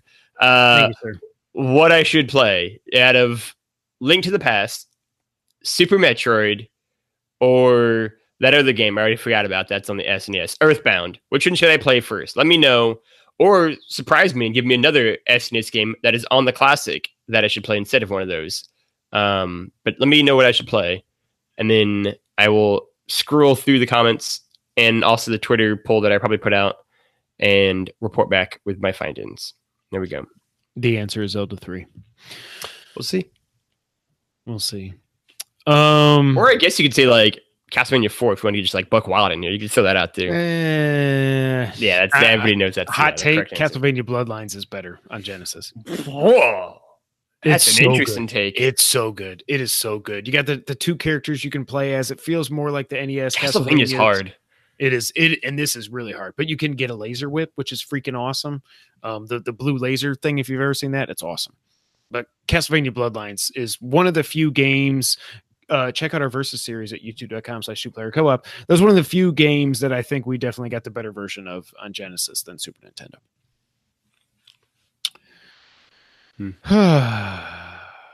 All right, Logan. I'm ready. So we had a lot of podcast. We had a lot of fun talking so far. About not the news. Well, but now let's talk about the not fun stuff, and that is Activision. So this was the first article that Schreier put out at Kotaku. I'm just going to read through it. Some stuff has changed since then, but this pretty much, if you're not aware of what's going on, this one gives the best summary of what's going on. So again, Activision has laid off 800 people. This comes from Kotaku and Jason Schreier. Publisher Activision Blizzard has begun its long-rumored layoff process, informing employees this afternoon, which was earlier this week, that it will be cutting staff. On an earnings call this afternoon, the company said it would be eliminating 8% of its staff. In 2018, Activision Blizzard had roughly 9,600 employees, which would mean nearly 800 people are now out of work. This afternoon, the mega publisher began notifying those who are being laid off across its various organizations, which include Activision, Blizzard, and King. Correct me if I'm wrong. I think King is the Candy Crush thing that they bought, right? Yes. Okay. On the earnings call, Activision Blizzard CEO Bobby Kotick told investors that the company had, quote, once again achieved record results in 2018, end quote. But the company would be consolidating and restructuring because of missed expectations for 2018 and lowered expectations for 2019. The company said it would be cutting mainly non-game development departments and bolstering its development staff for franchises like Call of Duty, Hooray, and Diablo. Development sources from across the industry told Kotaku this afternoon that the layoffs have affected Activision Publishing, Blizzard, King, and some of Activision studios, including High Moon. At Blizzard, the layoffs appear to only have affected non-game development departments, such as publishing and esports, both of which were expected to be hit hard. Quote, over the last few years, many of our non-development teams expanded to support various needs, Blizzard President J. Allen Brack said in a note to staff around 1 p.m. Pacific time that was obtained by Kotaku. Currently, staffing levels on some teams are out of proportion with our current release slate. That means we need to scale down some areas of our organization. I'm sorry to share that we will be parting ways with some of our colleagues in the U.S. today. In our regional offices, we anticipate similar evaluations subject to local requirements. The letter also promised, quote, a comprehensive severance package, continued health benefits, career coaching, and job placement assistance, as well as profit-sharing bonuses for the previous year to those who are being laid off. Blizzard employees receive twice yearly bonuses based on how the company performed financially. Quote, there's no way to make this transition easy for impacted employees. That's a word that, trust me, I know corporate loves to say is impacted. Mm-hmm. Impact just makes it sound like it's not bad. It's bad. But we're doing what we can to support our colleagues, Brack wrote. The news follows months of rumors about layoffs at the publisher, which heated up early last week as word began to spread that hundreds of people across Activision Blizzard's various divisions might lose their jobs. Leading up to today, some of the publisher's employees had been coming to work with no clue as to what might happen. One person at Blizzard told me, this is Jason Schreier, this morning that as employees arrived, they cried and exchanged hugs in the parking lot. Yeah, that's what I was going to talk about. Last fall, Kotaku reported that Blizzard's 2018 mandate had been to cut costs and produce more games, and that as a result, layoffs would likely hit the company's support departments even as Blizzard continues to expand its development teams. Brack's email suggests the same. Quote, it's critical that we prioritize product development and grow the capacity of the teams doing this work to best serve our player community, he wrote. We also need to evolve operationally to provide the best support for new and existing products.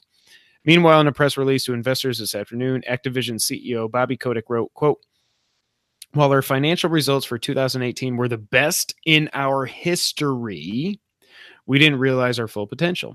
To help us reach our full potential, we have made a number of important leadership changes. These changes should enable us to achieve the many opportunities our industry affords us, especially with our powerfully owned franchises, our strong commercial capabilities, our direct digital connections to hundreds of millions of players, and our extraordinarily talented employees. That was a lot. I'm kind of parched.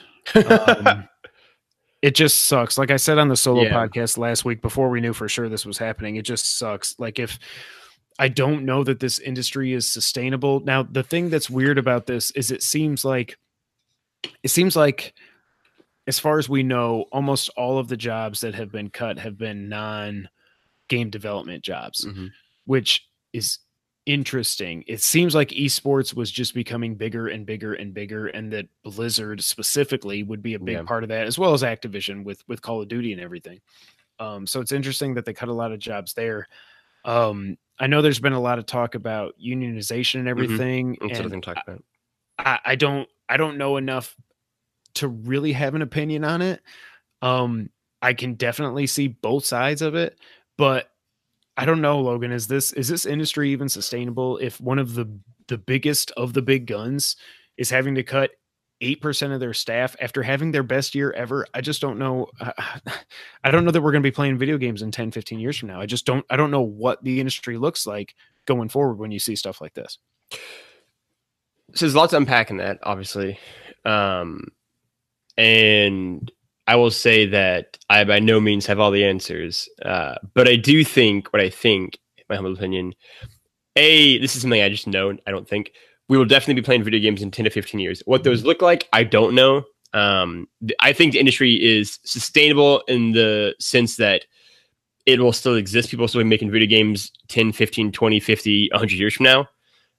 This is a form of storytelling and expression in a vein, the same category and level as filmmaking or like television or kind of novels or theater. It won't go away. Games are an essential part of kind of the storytelling medium from now on. Amen. So in that sense, I feel confident that we'll still have games throughout the rest of our lives. In terms of like, will the industry look like this in 10 to 15 years? No, it won't look like this. I can make that. It's certainly in my opinion, it won't look like this. It'll be different. I think unionization is going to... I think it's going to become a bigger discussion at the very least. Already you've seen game outlets unionize, right? Like the Vice properties have unionized. And so I think, and a few others. And so I think you're seeing kind of that discussion there. I think ultimately on the kind of journalism side of things, which is obviously where I am much more affected, it is the IGNs and the GameSpots, not stops. It gets me every time. I have to literally say it out loud, that are going to be the ones that have to stand up, right, and like make kind of the unionization push, right? Because until the two biggest in the industry do, people can just be like, well, they're not, and so like that can be the counter. And like we've talked all about unionization a lot on Input, and and it's complicated. It's messy. That podcast is a podcast with 3 people who are all staunchly pro-unions. I am obviously one of them. But I also acknowledge the fact that it's hard, right? Like, in particular, to start one is a terrifying proposition with a lot of risk, right? Because if you were basically like found out and trying to start a union, they can just cut you, and you're out of a job now, and there isn't a union there, and you have to just kind of rely and trust people to kind of have your back and not report you at any point in time to either like HR or higher ups. There's a lot of risk in trying to start one, especially at a company like IGN or GameSpot, where there is a lot of kind of competition for your job, right? Like if it's not like they can't find exactly, it's not like they can't find somebody who wants to do what you want to do and can't find somebody who wants to do what you want to do for less money than you, even, right? People would be willing to jump at those jobs for less than you're getting paid, probably, and so they could just do that, right? And so you need to have like a giant chunk of the editorial staff on your side where they say, we are going to form a union. You can either be okay with this, or you're gonna have to wipe out 2/3 of IGN, which isn't obviously sustainable for you. This is what it's gonna be. Let's talk. But you have to build up to that 2/3, and at any point in time that can go awry. At any point in time that can be messed up, and it's a bit easier at places like Polygon or Kotaku or Waypoint, not all of which are unionized, but some of which are, that are smaller staffs and are also staffs that lean even more to the left than the kind of the rest of the video game industry. And so you're likely to find friendlier audiences, or just audiences that are smaller, and so it's just easy to kind of control in terms of forming a union. Whereas IGN and GameSpot, they're bigger, far bigger staffs and far bigger people, and people involved, right? And even as they're still liberal institutions in San Francisco, they're ones that are more diverse in terms of people involved, and more diverse in terms of thoughts and opinions and feelings on these, and also acknowledgments that, like, I mean, like, Damon Hatfield, I'll just use him example, has been at IGN for like 13 years now. And basically he's, at this point, I feel like he's like, is at IGN for life unless he wants to leave. And so it's like, what is the incentive? Like, and I'm just told this, I have not talked to Damon about this at all, obviously, but like, what would be the incentive for him necessarily to then join on the union and put the risk in that potentially? Like this, then he could get canned for this and try to start a union where he's already there for, I mean, he's basically got tenure at this point where he can do whatever the fuck he wants at IGN. Sorry again. And so I don't know what, like, the argument can be that, like, what's the incentive for him to join the union and like protect everybody else on board, and like what's the incentive for people who are already established and there and safer? And the incentive would be, well, to protect everybody, to protect everybody's rights, and to protect your rights too in the long run. But I think it can be hard to convince people of that at times. Right? I think unions can be a scary and kind of terrifying thing to sign on board and like risk a lot to potentially gain a lot of protections and a lot of protections for people to come after you. But people don't necessarily think like that all the times. And then from the other side of the perspective, from like the business side perspective, well, they don't want unions because it makes it complicated. It makes things harder. It establishes rights that they maybe don't want established, or enshrines things they don't want established, to say nothing of the fact of unionizing at game studios, which is infinitely more complicated and infinitely more messy and chaotic, right? Because it ultimately, in terms of the journalism side, it is it is the editorial staff and basically management having agreed to this, which is ultimately like, all right, cool, I can see the people involved. At game studios, it becomes way messier. People have different jobs, people have different things, and trying to set certain hours. Work across different countries and stuff. Yeah. Yeah. And they're trying to set like, well, like you can only work this many hours. So that might work, but some people might be able to do that and be able to do a job effectively. And other people, the demands that would put on them would be exponentially more like fraught, right? And frustrating. And like a PR person at a game studio and a level designer don't have the same level of work necessarily, and they don't necessarily work the same amount of hours. And so it's in trying to manage that, which is also why, like we've talked about before in input, and so have people in the industry about not having a like industry-wide standard in the way that like there are like the kind of production unions in film that are incredibly strong and powerful unions that are basically like set standards for the entire industry. Instead, maybe for games, we don't do that. We do studio-wide standards, right? So like Naughty Dog could have different standards than Insomniac, then Sucker Punch, then fill the blank, fill the blank, fill in the blank, right? Like studios can set their own standards. So Naughty Dog, if they want to say, hey, our standard for when you hit overtime is maybe 50 hours because we like crunching, working hard, doing all other stuff, and because we're comfortable with that, you at least know the rules going in. Whereas Insomniac could be like, no, we're going to set ours at 40 hours, and after that you get double pay or whatever, this kind of thing. You get this many days vacation, you get this many days of break. Each individual studio and culture can kind of set their own things with maybe like a base industry-wide standard, but like games is certainly at this point in time in its development is a bit more, I think, chaotic and messy than film is or TV, which have very strong established unions. Which is also to say nothing of the fact to your basic question of like, what does the games look like in 10, 15 years? It's just very different. I don't think it is sustainable in terms of like the thing people don't want to talk about.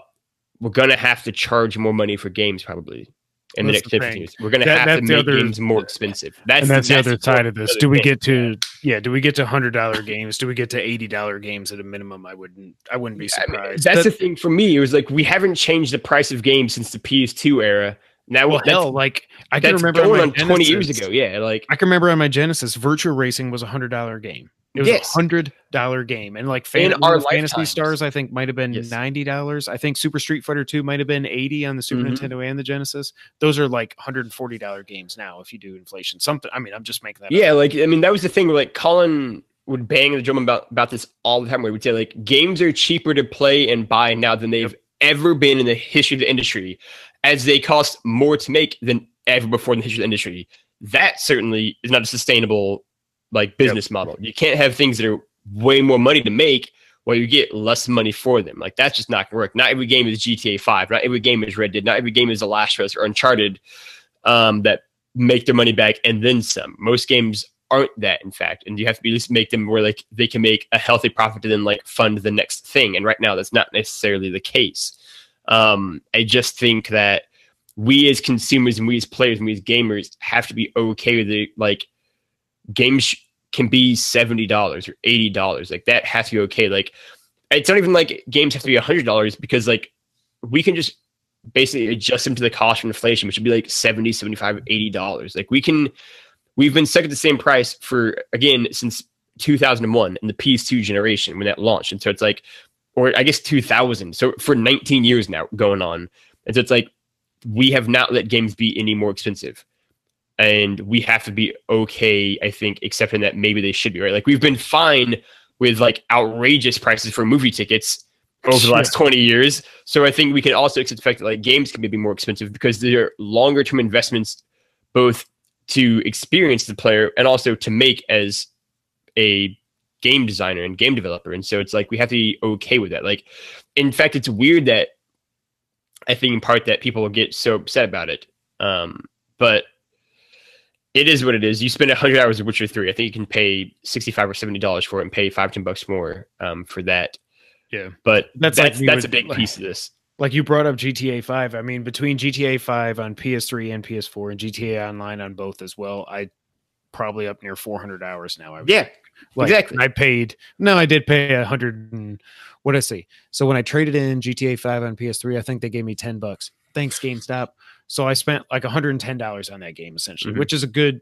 I still feel like I got my money's worth. And now they're doing all through February. If you just log in on GTA Online on the weekend, you get $250,000 in GTA money. Like they just keep that going. And Rockstar is Rockstar, and they're awesome. But yeah, and it's that thing. Prices are going to go up for sure. Yeah, and well, I look at it like you could even if you want to get into like the financial like is it worth it thing, which I think is obviously it isn't. It's a dumb argument to have, but like you spend.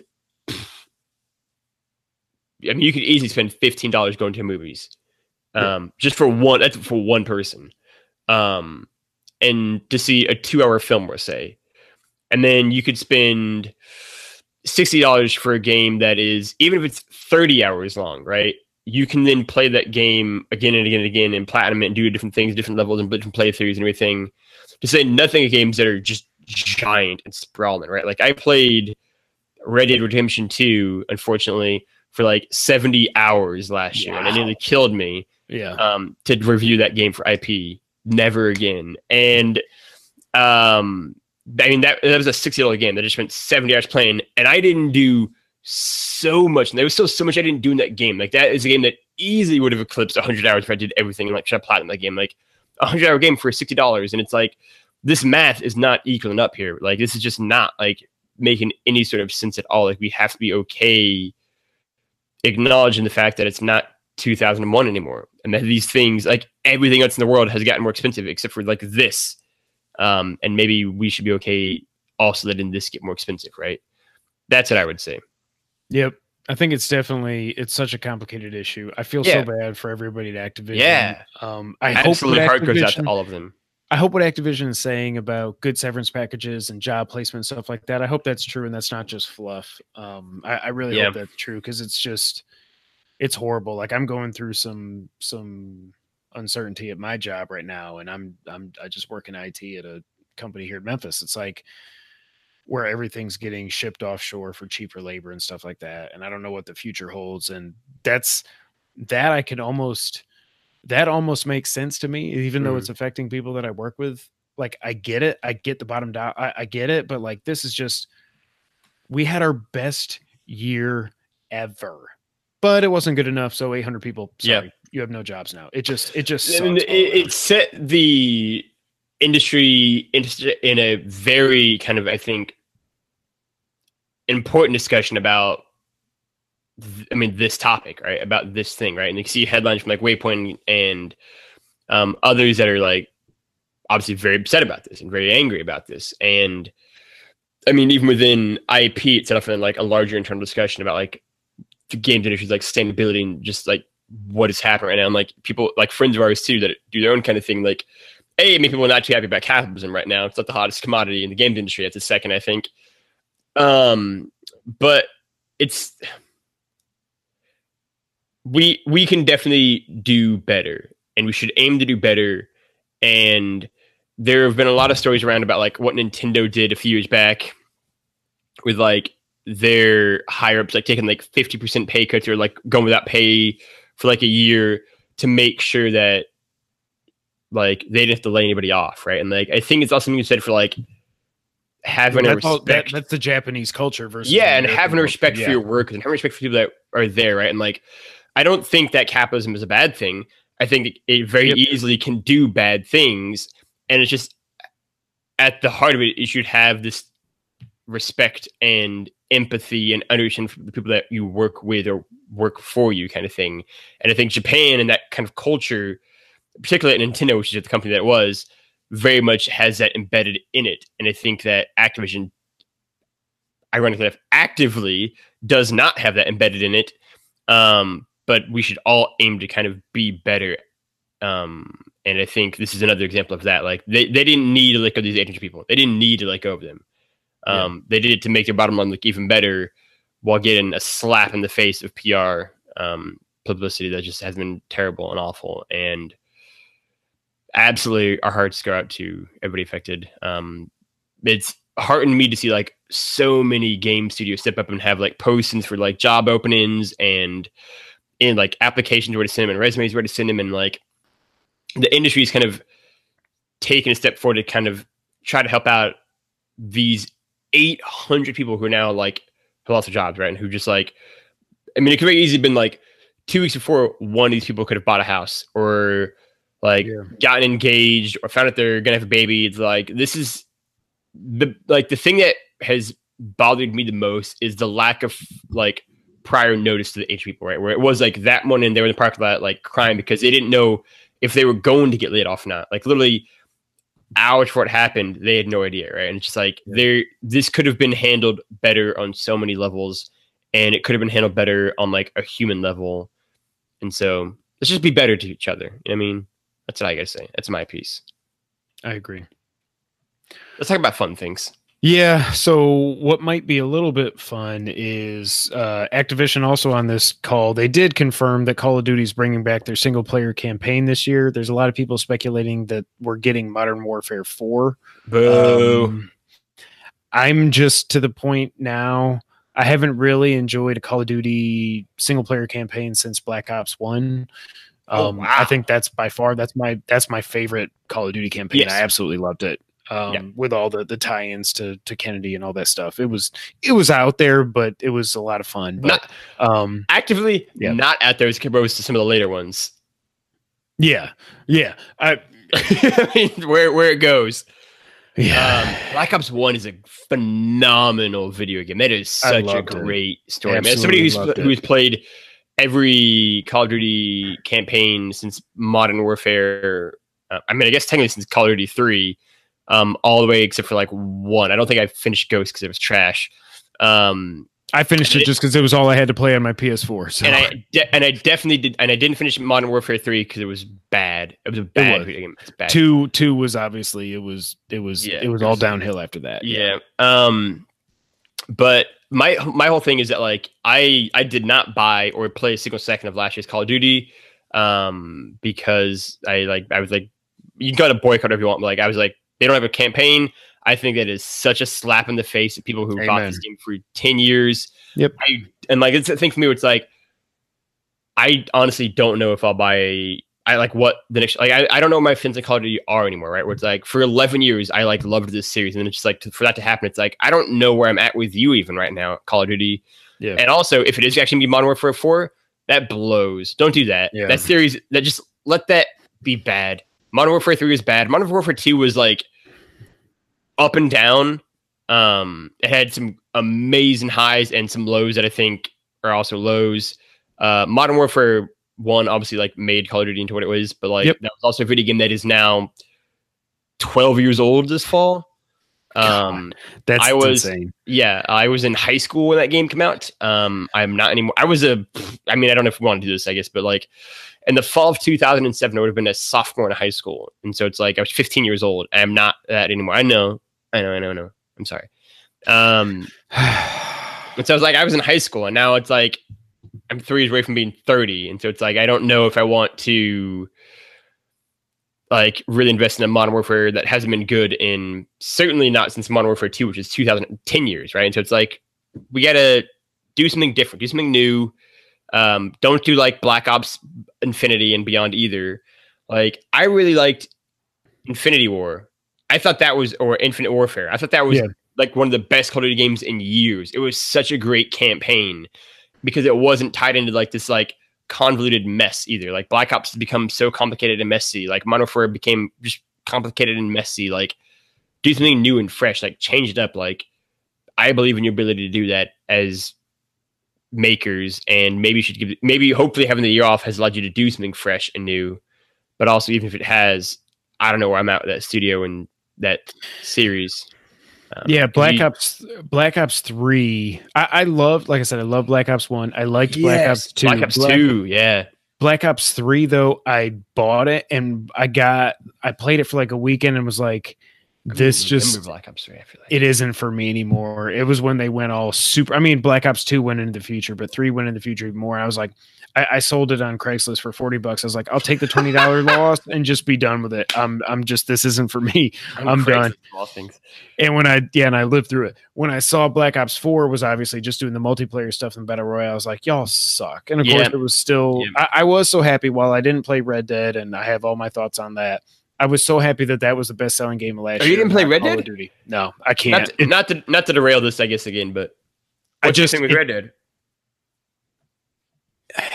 Give me GTA 6. Like Westerns have never hooked me. I don't know. I feel like your dad would like Westerns. Oh yeah, but like knowing what I know about your dad. Yeah. But like they've just my dad loves Westerns. It just seems like the game, everything I've heard about the game is it's way too slow paced and it's way too realistic. And the epilogue stuff that I've heard is like, are you kidding me? Are you kidding me? I really got to shovel crap for how long? Like, dude, I just can't. Like, I don't even know if it's slow. I mean, the thing for Red Dead 2 is that game is 30 hours too long. Like it's 30 hours too long. Like that is a game that is 70 hours long that should be 40 hours long. And even that is maybe like generous. Like it is so much longer than it needs to be. And like the original Red Dead, which I think is incredible, is like a 20-hour game. And then they went, we're going to dial that up to like 11 and make it 70 hours plus. And the epilogue is something that rubs me the wrong way, because the epilogue is not an epilogue. It's a two-part epilogue, or two like act epilogue. Right. That is another 22 missions, and it's like, this isn't an epilogue. This is just another act of the game. That's not how epilogue isn't just as long as like a third of the entire game. That's not how epilogues work. That's not how epilogues work. What are you doing, Rockstar? Like the original Red Dead epilogue was finding, like, spoiler alert for Red Dead Redemption 1, but like, who you're kidding, is like finding the guy who killed John, right? And it's like being the son, kind of doing that story. It's like all like one thing, and it's not that long at all. It's like an hour maybe. This is like, we're going to give you 22 missions, and it's like, well, okay, that's not what an epilogue is at all. And it's like, this is just no. And like, it's more to the point, like, you don't need any of the stuff in the epilogue. Like, you don't need any of it. Like, this isn't more of a spoiler. They did it just to have you be able to play John. So they could say like, oh, look, you get to be John Marston again. It's like, it doesn't need that. Like, the way that it ends is actually a really nice touch in terms of like the main storyline with Arthur. And then when it goes back to John, you do that first mission. It's like, oh, is it just like a one-off thing with John? And then like you find out it's not. And it's like, oh no, I don't want to do this. This is not what I want to do. And it's unnecessary. And it's like, it just goes and goes. Yeah. And it does weird stuff with like the larger like story and mythology of John and Red Dead 1. It's like, I didn't need any of this. I don't want it. It's bad. Red Dead Redemption 2 is messy on a lot of fronts, and its epilogue is one of them. So I don't blame you for playing it. It's like I said, I respect it for what it is. It is a play Red Dead 1. If you played Red Dead 1, play Red Dead 1. And that's the thing. If I would have played 1, I probably would have wanted to play 2. But it's like when 2 first got announced, Sean and I were both like, oh yeah, Rockstar, let's do this. And then it just kept going on. And then as we got closer and I started hearing the previews and stuff, and I was like, you gotta like clean your gun and like cut your hair and what? Why? I already have to do real life. I don't want to do real life in a video game. Red Dead Redemption 1 is a great video game still. That is a great video game. That is a lot of really cool games written about it as well. That is like 20 hours long. And as somebody who does love Westerns, because my dad had obviously a huge impact on me, Red Dead 1 is a great Western. Whereas Red Dead 2, I'll sum up Red Dead 2 like this. Red Dead 2 thinks it's a lot of things, including the smartest kid in the room, and every 10 hours it maybe is, and then it immediately squanders it away. It has a lot of really cool ideas, and it thinks it's a lot of things, and every now and again it hits it on the head. And then it immediately just goes away. Like, it'll do like a really great moment of scene, and then it'll just like totally just like let it go. It wants to be so much, and it thinks it's subverting and blowing away what a Western is. And I think in its kind of desire to be this grand, giant, sprawling tale of the West, it fails to effectively nail almost any of those aspects. Like, ultimately, I think all the things it tries to do does a disservice to Arthur Morgan as a character, does a disservice to Dutch and John, does a disservice to the larger kind of gang nature, does a disservice to its story of like the end of the West, and does a disservice to itself as like a giant open world game. Like, I don't think it lets itself be any of them spectacularly. It just does all of them fine to like good. That's my verdict on Red Dead Redemption. There you go. That makes sense. So speaking of happy things, though, let's talk this, which might be my favorite Nintendo Direct of all time. And I know that's saying something, but there was a lot of stuff in here for me. So I'm going to run through this, and then we'll talk about what we're most excited about. Obviously, they led off the conference with what blew my mind. I didn't know this was going to happen. I thought it would hit Switch at some point, but we got Super Mario Maker 2 is coming out in June 2019. I'm so stoked for this. I never played the first one. Oh my God! I know it was the best game on the Wii U. I would say that's why I didn't play it on the Wii. It was that simple. I'm very excited.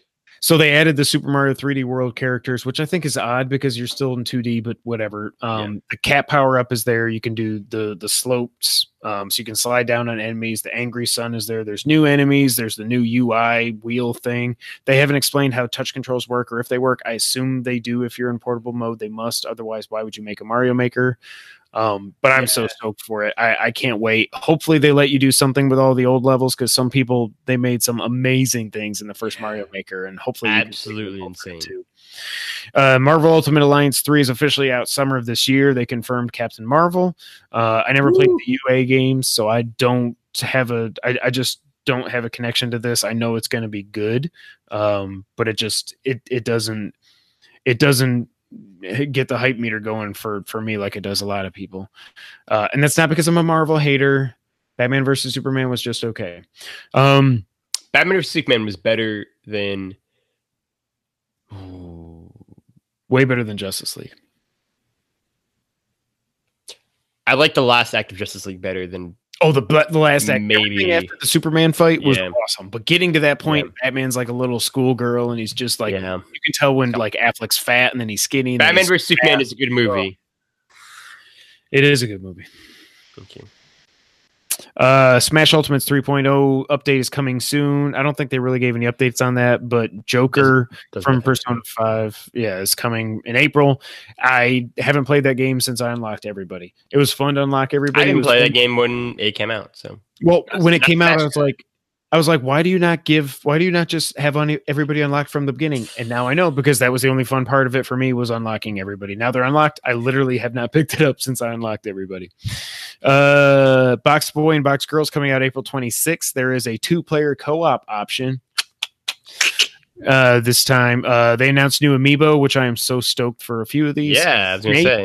Yep. Simon Belmont, and what I'm really hyped for is Squirtle, Ivysaur, and the Pokemon Trainer.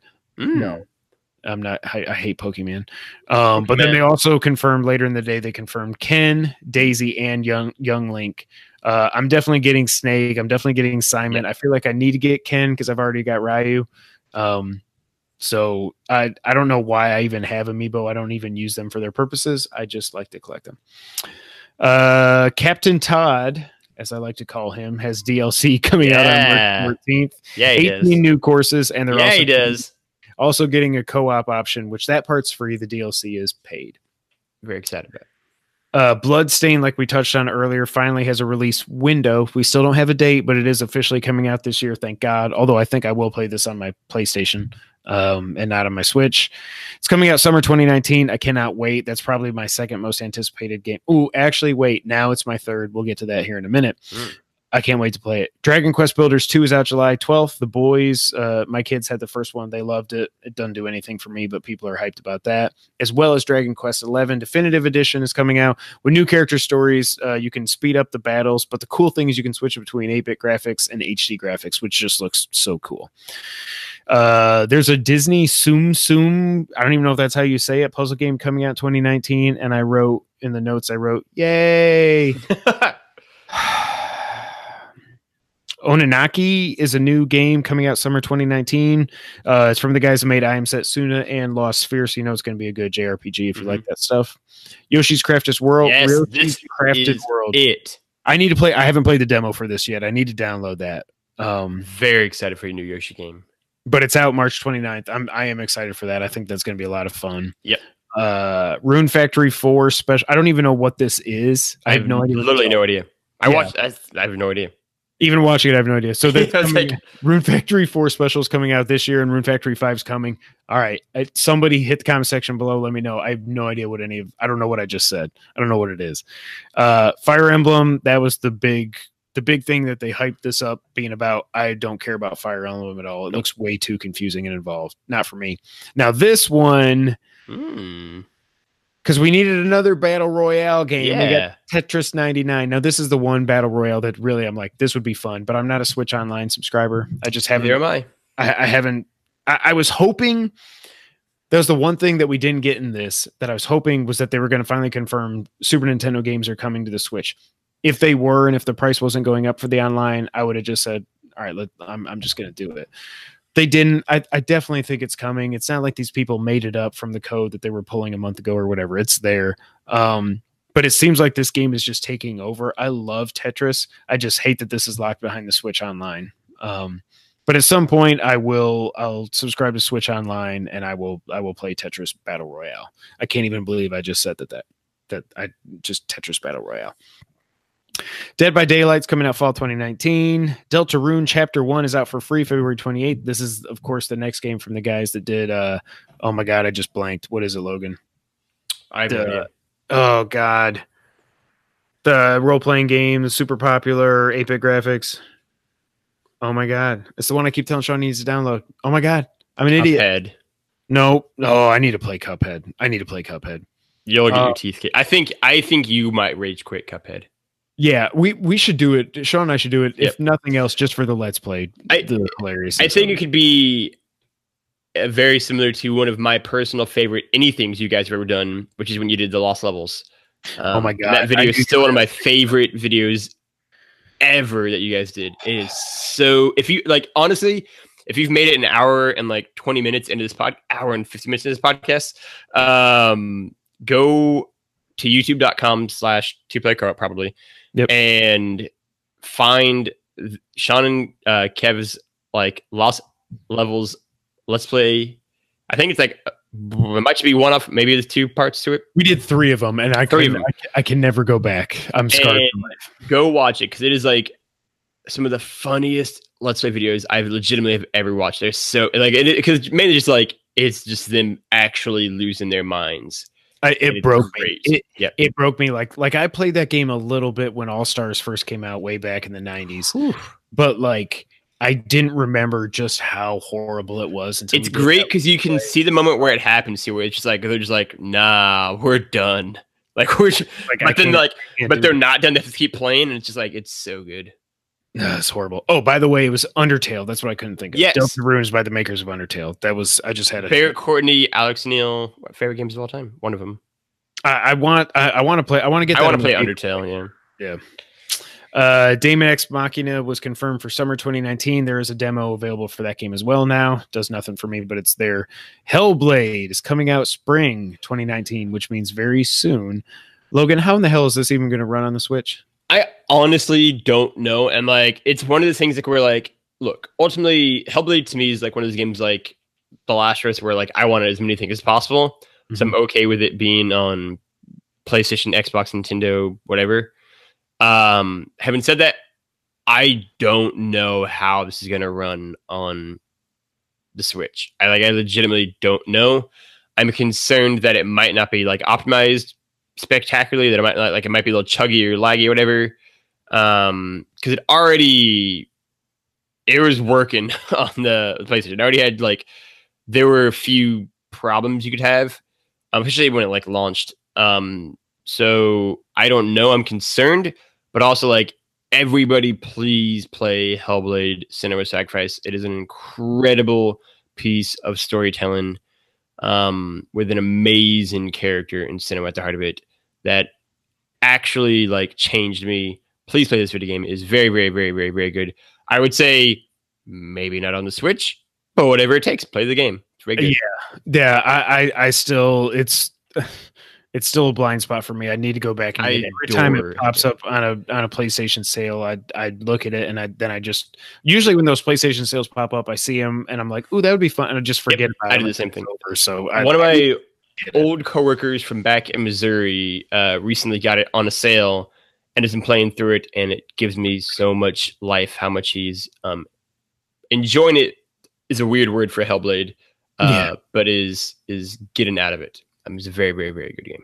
Yep, I'm gonna play. I will play it this year at some point. That's in one of the games on my list. Is very, very sad. Yeah. Unravel 2 is confirmed for March 22nd. Cute little game. Yay. It's coming out. Assassin's Creed 3 Remastered is coming to Switch a little bit later. It's coming out May 21st. Final Fantasy 9 is out now. Final Fantasy 7 is out March 26th. And Chocobo's Mystery Dungeon, I don't know what that is out March 20th. Haven't you guys bought these games enough times already? Astral Chain is out August 30th. This is a new Switch exclusive from Platinum Games. It looks fun. It looks like a Platinum game for sure. And oh my god, Link's Awakening is getting remastered and it's coming out on the Switch, not the 3DS. The 3DS is officially dead. Taylor Swift, the Switch can't come to the phone because it's dead. And I'm so happy. Like, I love my 3DS. I absolutely love it. I absolutely love my 3DS, but it's time to put it out to pasture. You can still have games come out here and there and indie games or whatever, but like, you have got the Switch has almost been out for 2 years now. It is portable. You have got to put all your development into that. And I remember to report, like I was tweeting to Adam and some of the guys here, I remember a report that we talked about on the podcast almost 2 years ago that they were moving the 3DS Zelda team over to the Switch, but nobody knew what that meant. Now we know what it means. By far, this is now my most anticipated game for the rest of the year. Wow. I mean, you're a 2D Zelda guy. Yeah. I mean, it's like I tweeted out ahead of it. I was like, hey, I'm not going to be able to watch the direct because I was taking Noah to get his allergy shots. I was going to be driving. But I said, if anything Zelda happens, just let me know, guys.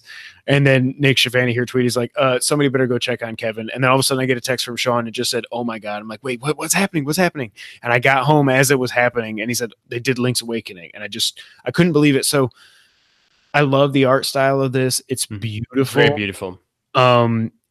Link's Awakening is a blind spot for me. I played it on an emulator not too long ago, but I didn't get all the way through it. I got to a part where there was a lot of, it's a slow moving game. And there was like a quest where I had to go from like one side of the map to the other and back and forth to bring something to somebody and then something else back to somebody else. And it was just like, I'm going to go play something else. And I never went back to it. But like all I've wanted ever since I first played Link Between Worlds was give me another top-down Zelda game. I always say 2D Zelda game when it's not really, this is obviously a 3D Zelda game. But what I mean when I say that, and everybody knows, is I mean, give me a top-down Zelda game. We're getting it. I am so happy. So this is by far my most anticipated game that we know of that's official for this year. Obviously, if Last of Us 2 comes out, then okay, all bets are off. But I don't think, oh man. I don't think that's another conversation. I don't think it is either. Yeah. But yeah, so for me, that game right there is why this was probably one of my favorite directs ever. Super Mario Maker 2 is huge. Yeah. Absolutely. Box Boy is something I've missed out on. That would be fun to play. And Bloodstained Yoshi finally getting release date, and then Yoshi as well. What are your Gatorade get hype moments for out of this direct, Logan? So yeah, I mean, like, it is Yoshi. I love Yoshi. I'm very excited for Yoshi. I think that game is actually going to be like a ton of fun, but more importantly, like, it's just going to like be like a really good feel good game. For sure, the boys are going to love the game for you. Like, for sure, like, there's no way they don't. But like, I like Captain Toad. I mean, Todd, I play his name is Captain Todd. Yeah, my apologies. Box Boy and Box Girl is one that I also is kind of a blind spot for me. Okay. And so it could be fun to do that.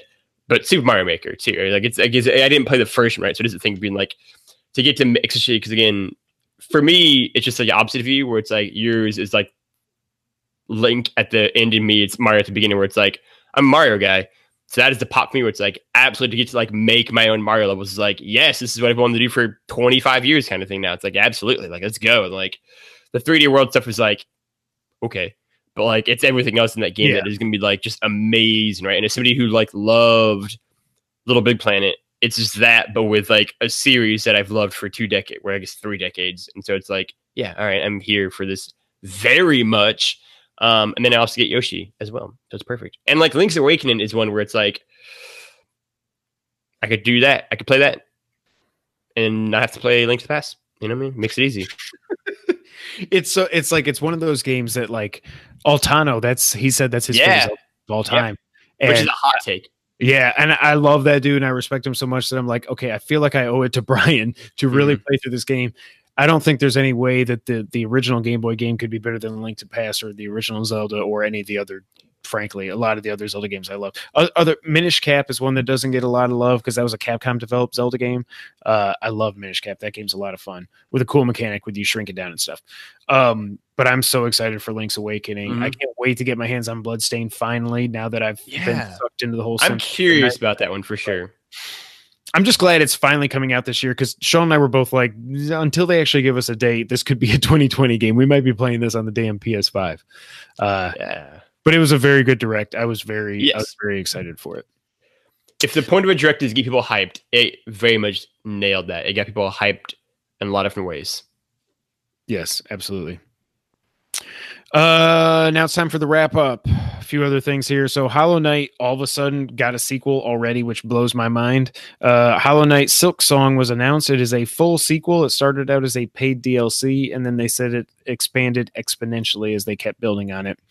It's a new world. There's 150 new enemies. There's new towns, new bosses, and new quests, obviously. You play as Hornet this time. You don't play as... I don't even know what the Hollow Knight. I don't even know what his name was. Was his name Hollow Knight? I played like 10 hours. That's what I want. That's what I want is the Shovel Knight sequel. Damn it, Yacht Games. I love you guys for everything that you've done for all the Kickstarter backers and all that. After you get King Knight's campaign out of the way and their Smash version, give us Shovel Knight 2. Make it 16-bit graphics. It's been so long. I feel like since Shovel Knight came out. It came out 2014. So long. This is.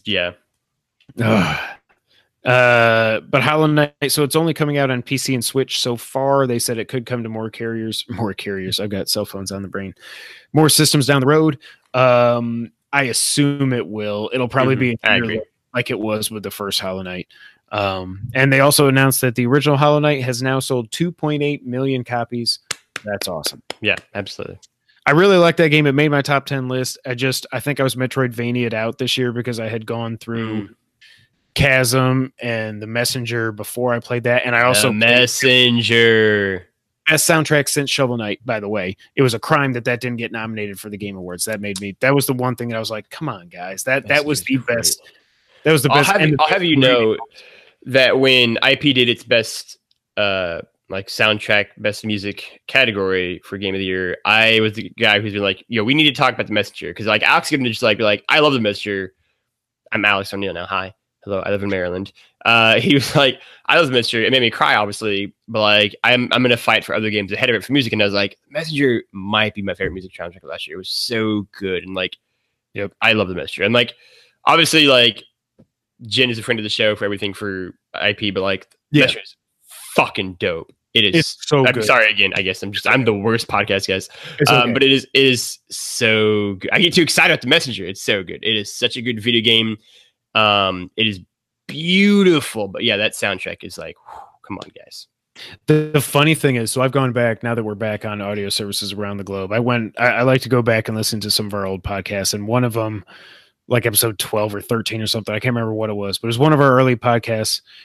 We were talking about how cool it would be if a video game went from 8-bit graphics to 16-bit graphics. Yes, it's so funny that like we had no idea the Messenger was even a thing back then, and now because what we were thinking is maybe Shovel Knight 2 could do something with that, but now the Messenger beat him to it, and it's just that game's so good. Like inside baseball, like fun fact here on the podcast, especially if you made it 2 hours into the show, listener, but like mainly for Kev, is at PAX East 2018, the Messenger was like the game of the show where like everybody was buzzing and talking about it, and it was a thing of like running, like we all made appointments just because we're friends with Jen. And she's way too good to us. And so we were like, yeah, we're going to check the Messenger out. It looks dope. And it's like, yeah, I'm here for an 8-bit platformer for sure. And so was Alex. And so we went there and like, we went to our appointment together, and like, they like obviously can break the game. Like they took us like, all right, here's the Messenger, playing the first like level or whatever, get to the end of that. And then it's like, do you want to see like later on in the game though? And we're like, yeah, sure. And they showed it like, cause that game changes genres. Like it becomes like a Metroidvania, but it doesn't start off like that. And they showed us that, and like Alex literally like his brain broke, and I sat there like behind him, just being like slack-jawed, being like, "What is this?" And then they took us to the final boss in the game when you have all of your abilities and equipment. Yeah, we get the game spoiled for us, I guess technically, but like they showed us everything and like all the abilities you have and all the stuff.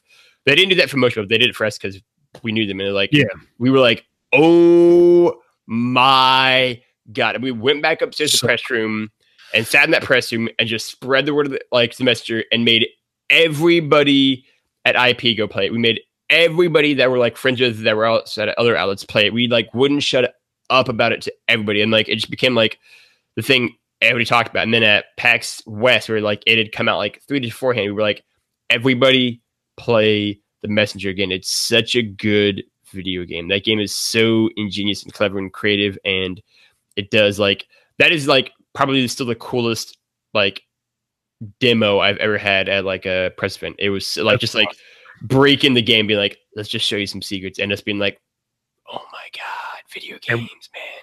We got more coming this year. They got that free deal they announced at the Kind of Funny showcase. And it looks really cool, yeah. And also, by the way, tell Jen to put it on PS4 so I can platinum this game. I will buy it again. I will definitely buy it again. I know it's going to come to PS4. It's going to at some point, but I will buy it and I will platinum this. How hard do you think that platinum would be? Well, what I'm hoping they do is a fair platinum, which is more, level up everything, collect everything, find all the hidden green things, blah, blah, blah. But if they do some kind of a speed run thing where you got to beat it in 2 hours, then I'm out. I don't like things like I'm fine with. I don't like when games make me play a game multiple times. Like, I don't like that's what it's like. If I can just play a game and platinum in like one go, I'm here for that. But like, I don't love having to be like play the game 4 different times. But it's like I don't want to do that. That's not what I want to do. Also, I don't have a bad trophy list like Mega Man Legacy Collection, because it's trash. It's a trash trophy list. Yeah, that's terrible. One Colin has always haunted him. Terrible trophy list. Trophy list. Yep. Okay, next up, Jim Ryan was announced as the president of SIE. I don't really know. Like, if someone were to say, hey, Neil Druckmann is leaving Sony, he's leaving Naughty Dog to go do one of Xbox's new studios, I can tell you what that means and how big a deal that is. I don't know what this means, if it's a big deal or not. It's one of those things, obviously leadership changes happen and everything. It is what it is. Definitely noteworthy, but I think it's definitely not in my realm of expertise to say what it actually means, but it happened. So it's a big deal. Congrats. And then last week, also speaking of Greg Miller and Dice World, and my game of the year, Logan's game of the year, more my game of the year. It's my third favorite game of all time, is where I ranked it. Okay, behind Metal Gear. That was the thing, because again, you were a God of War game. That's the thing for me, where it's like I would love to sit down and pick your brain about this later on. Where it's like you were the guy who I remember having discussions when I stayed in Memphis for like that weekend, and it was like I liked God of War a lot, but I was always like Kratos sucks as a character after God of War 1. Like, and God of War 1 he's good, and God of War 2 and 3 he's bad character. And you were like, no man, like he's good. I still think he's good. And then to get to the point now where it's like the whole industry is being like Kratos is a phenomenal character. Yeah, and it's a great moment. I feel like I've always defended him. Yeah, I think, and the God of War games in general. Yeah, I think he is a very obviously now, but before now, like he has always been a very deep character and a very just interesting character and everything. I think maybe the writing around him was not the best, but I think him as a character has always fascinated me. I think he's a great character. I think people that just focus on the Calliope and Ares like that, you're kind of trying to go least common denominator there, and that's always I defended him on a local podcast here also with the Blur Without Fear, Ernie and those guys as well. But yeah, this game was. My hype level for it was through the roof from the first time I saw it at E3 2016. Great video game, and it exceeded that. It's a great but I want to go back and maybe I'll just do that instead of playing any SNES games. I want to go back and play God of War again. I haven't played it since it came out, because like just the effect. I mean, like obviously it's your third favorite game of all time, and Greg and Trevor and Stone, who like what it did to them is incredible to be like in that kind of collective moment. And I would love to play this game again. I might do that this summer. Just play through God of War again. Yeah, and just the way that they did the writing, it's incredible. Was so well. It's so well done, and it's like when I think of Kratos as a dad. Obviously, I'm a dad, but it's like the whole thing of you want to pass on the best parts of you to your kids, and you don't want to pass on any of the bad things. And he has a lot of bad things in his past, and it's just like. It was so well done. There's so many great moments in this game. So almost unspoken and yes. Again, so many quiet moments that don't need words that convey so much depth and power to them, right? And like you hit the nail on the head for me, or like the theme of the game where it's like wanting to kind of transfer on the best parts, right? And not the sins of the father, right? And like it for me is huge spoiler for God of War, huge, just mega spoiler for God of War. So get out now if you haven't played the game. But like whenever you kill Boulder at the end of the game, and you kind of have him on, as Freya's kind of watching on, and she's like, she won't do it. She'll let him kill her. And Kratos is kind of talking to Atreus, and he's like, we have to be better than this, right? Like, we have to be better than what we've been for all of our history, right? Like, we can't just be gods in the cycle of killing and murder and shit. Like, we have to be better. We have these extraordinary powers, and we have to be better. We can't do this anymore. We can't be these people anymore. We can't just let the cycle of bloodshed in, which also goes into like what I think, like my pitch for like what God of War's kind of trilogy will be about. But it is Kratos very much being like, we are putting an end to this kind of era of gods like this. Like, we cannot be these people anymore. He in particular puts like all this onto Atreus, like, we have to be better. You have to be better than this. The game is incredible in terms of what it does with like family dynamics, and in particular father-son, which obviously affects both of us very strongly. Is literally, in your case, a father and a son, and in my case, is a son. Yeah. God of War is an incredible video game in terms of what its story does. And then also, like, I could go on. We could do a whole. I did a whole. Like, we could do a whole podcast about this game, but like the other thing too is it's like when you think back to that time when Atreus is starting to get the rage of the Titans or the rage of the gods, or whatever you want to call it based on what game it is. But when he's starting to get that rage, and Kratos sees it him, and he's like, "Oh my God, no! I've put this into him," and as a dad, I can see when I do see some of my traits that I'm not the most proud of coming out of my kids. It's the same thing. It's like, oh God, no, I can't let this happen. I have to stop this. The game's just so great. Awesome. It's slaughtered. Yeah. Dice. Oh gosh. But yeah, so it won Game of the 9 out of 23 and 9 total out of 23 categories. So it also won, in addition to Game of the Year, outstanding achievement in art direction, character for Kratos, original music, sound design, story, game design, and game direction. And it also won Adventure Game of the Year. Adventure Game of the Year is such a weird thing. Yeah, like that. Yeah. Metal Gear Solid 5 won a few years ago. I'm like, that's not an adventure game. Adventure games they're like point and click games, and what they like evolved into with our quote unquote walking simulators and stuff. Those to me are adventure. It's a weird category. Yeah. It's an action adventure game, but that is completely different from an adventure game. So that's just always, I mean, I'm glad it won another award, but I just think that's a weird one. Celeste was the only other game to win more than one award. It won Game of the Year and Action Game of the Year. It's one of those where I just need to play it on assist mode to see what the big deal is. But it's just like when a game fights me as much as this does, I'm like, I don't want to play this game. I beat Celeste almost out of spite. I did not love. I mean, I guess don't let me jade you, but also maybe let me jade you a little bit. Like, I did not love Celeste. It did not have the impact it had on most people. I was like, this. I feel like other games did this story better, and like it's taken like anxiety and mental health. I feel like it actually wasn't very there. It felt kind of fluff and just kind of plashed on, but it didn't feel great. I think you can ultimately probably skip Celeste if you want to. It didn't do a lot for me. Okay. I will say that that's where I'm at right now. It's got a neat soundtrack, but like I don't think you need to play a game just for a neat soundtrack. Just right, the soundtrack, right.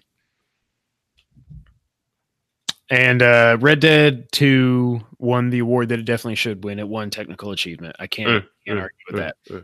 One of the most technically impressive games I've ever seen, even though I don't really ever want to play it. Yeah. And that leads us to the Did You Know section of the podcast. I'm not going to sing. It's bad. Did Sean, you know? It's so we've gone through a few different things. I'm just not. Sean will sing when he gets. It's the back of the box. It was the best. That was the best soundbite. We've been struggling to come up with a new Did You Know thing because we've retired the back of the box. But yeah, I thought about do my own back of the box as a surprise for you, but then we can think of like, man, that's gonna be really hard to then show you the back of the box. I don't feel like it's like a whole thing. I want you to know I wanted to, and whenever later this year that I'm on the show live in person in Memphis, sweet. I will have a live back of the box challenge waiting for you and Sean. We'll bring it out of retirement for you. Exactly. But I've got a special Did You Know? This one's for you, Logan, because I know you hate Zelda 1. I'm kidding. It's a meme in and of itself now. It is a meme in and of itself at this point. But did you know in the original design for the original Legend of Zelda, you were going to start the game with your sword. You weren't going to have to walk into the cave. Okay. But, and you will like this, what they found out from playtesters is that the game was too abstract. People that were playing the game were like, I don't know what to do. I'm just walking around. I don't know what to do. So what they decided was the reason they did It's Dangerous to Go Alone, take this and put the sword in that first cave is because they realized that, wait, if you start on this screen, you've got nothing.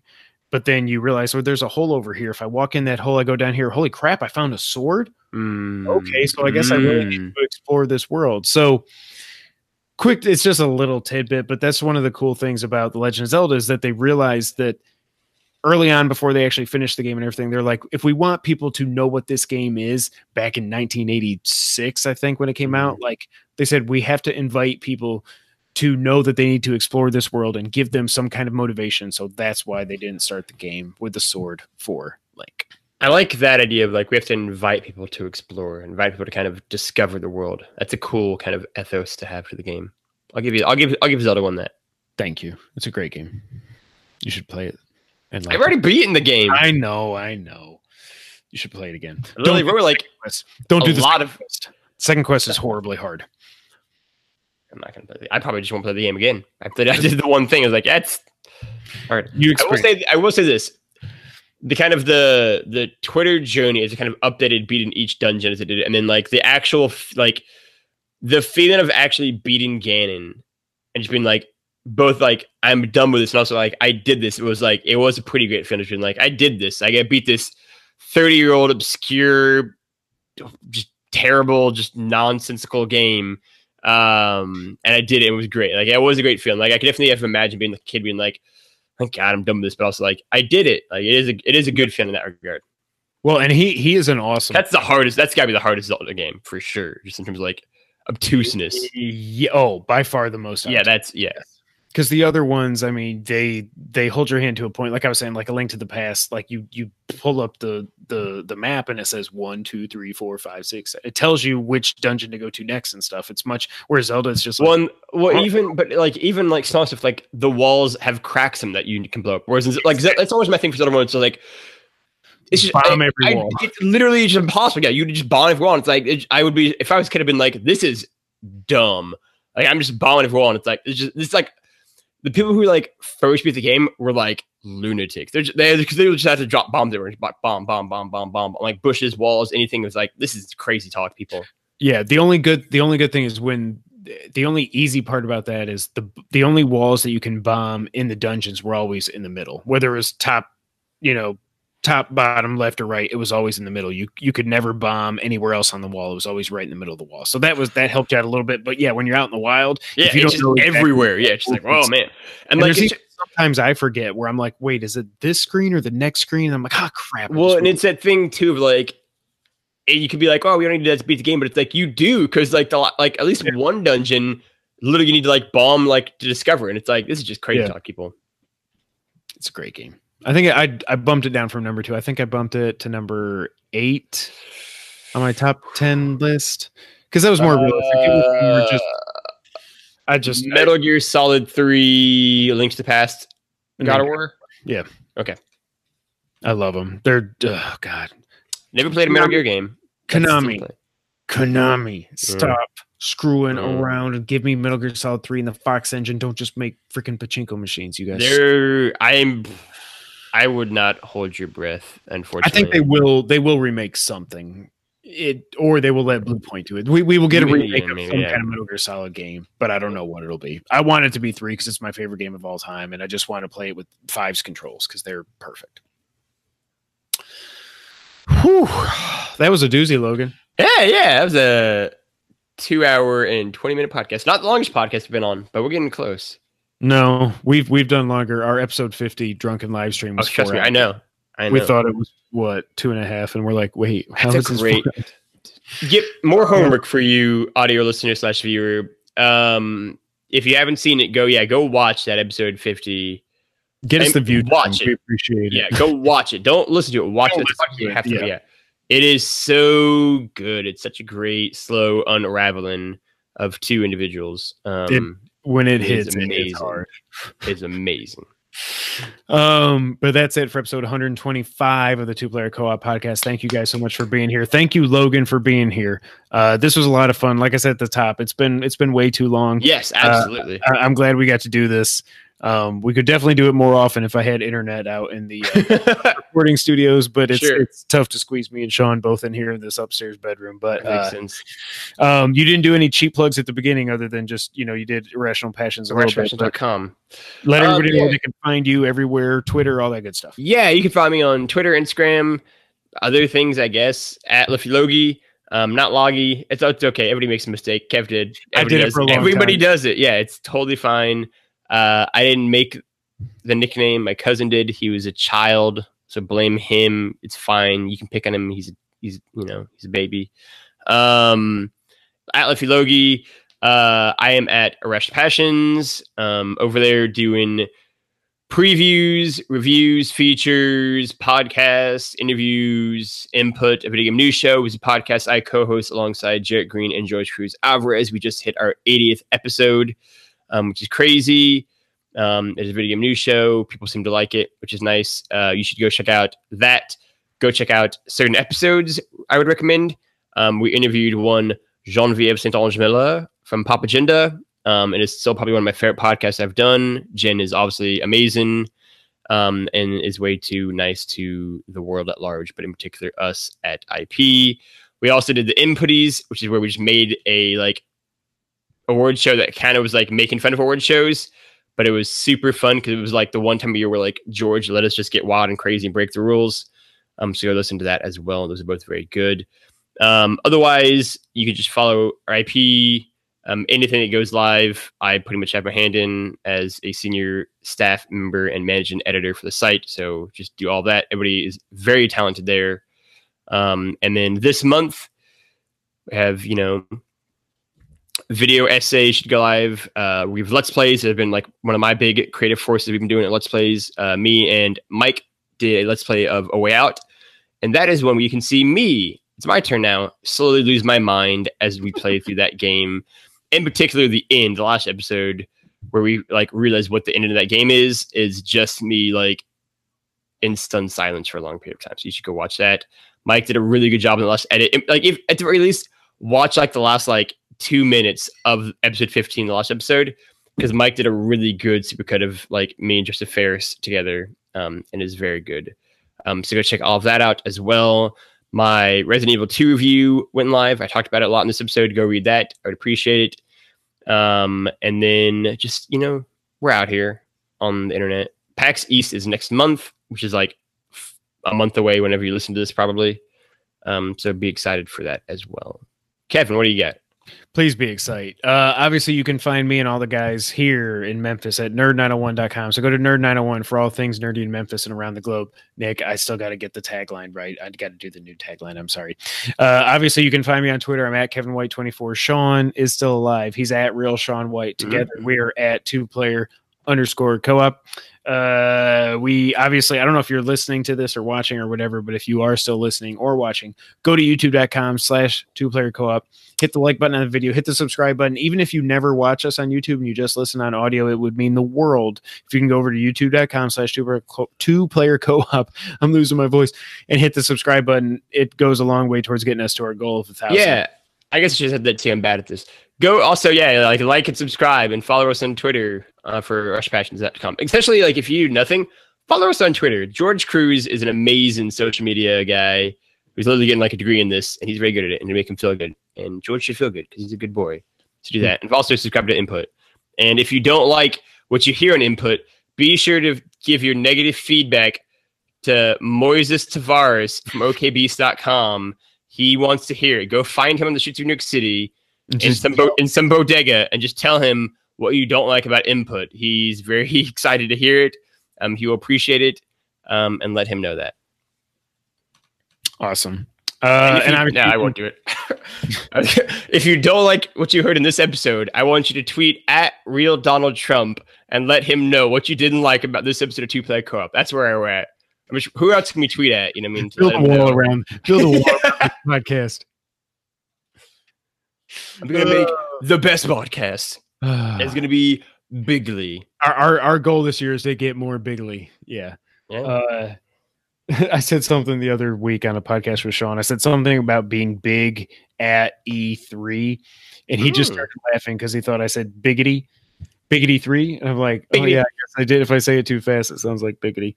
But yeah, that's it. This has been a lot of fun. Episode 125. I can't believe we've gotten that. Yes, absolutely. I mean, like as an aside, like absolutely, congratulations to 125 episodes. That is incredible, Kev. You should be very, very proud. I was did like 8 episodes last year when we were just doing YouTube, but yeah, I was here in the pre-YouTube days, pre-video days, listener. I mean, that's how long I've been trucking along here on these journey.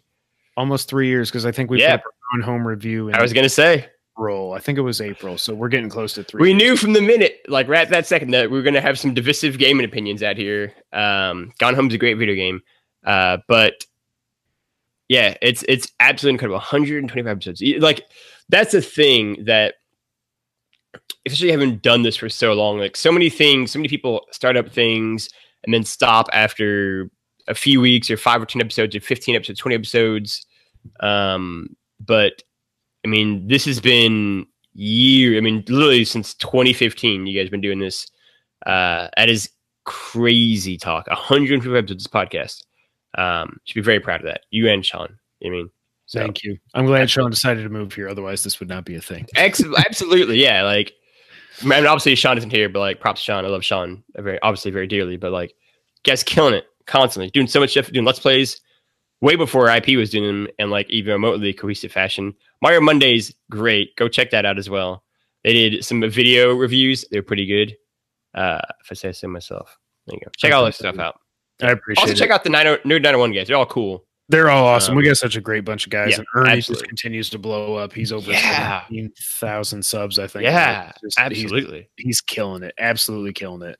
And like Nick is there too. And like, unfortunately, like I think he's an LSU fan. We try not to hold that against him too much. If you go Gators, see Logan's hat, yeah. I was gonna say it's not just the hat. I also literally have a Gator. I'm wrapping a blanket as well. I know where I come from. I know my pride. Go Gators, man. Well, yeah. Hopefully, my Giants will be better next year. I don't want. If it makes you feel better, now that we're at the end of the podcast, you can do whatever we want. At least you're not a Jacksonville Jag. If you like, whenever you get sad, listener, just hold on to this fact. At least you're not a Jacksonville Jaguar fan. And if you are, well, I got nothing for you. I'm sorry. I share your pain. It's fine. I mean, I was born and raised in that city. It's okay. It gets better. Every now and again, you make it to the AFC Championship game. Every 20 years, you get there. Shout out to Mark Brunell, Fred Taylor. Shout out Tony Baselli. Yes, but I was actually going to give you one that you would like too. Shout out to Tom Coughlin. Oh yeah, I love Tom Coughlin. Who built that team and then left to go to the Giants, and we've been the same since. Yep. And came back and yeah. Won't be surprised if Eli ends his career there. We'll see. In Jacksonville? Yeah. But I don't know. It seems if we really do because Haskins this year, then I won't be surprised if Eli's like, I'm good. Can y'all just let me peace out here? I just want Eli to retire the Giant. I just want Eli to retire because he's my favorite football player of all time. So I get that. It makes sense. I don't want him to go anywhere for sure. Yeah, retire. It's a Giant. It's what he should be. Yep. All right. That's been a lot of fun. Yes. Thank you guys. Thank you for listening. Thank you, Logan, for inviting me on. Absolutely, Kev. Absolutely. Appreciate you taking the time. Yes. Appreciate all you taking the time to listen to us. Until the next time, I guess I'll just take you out. Thank you for playing. Wait, hey, I can throw a pin. I can catch it. Is that still a trick that you guys do? Do it. You can't look at it, right? That's what Sean does. He doesn't look at the pin. You just flip it up and just. We'll just say I caught it. We'll edit that. I caught the pin. He caught it. I caught it. Great. Yeah. Thank you for playing. Bye, guys.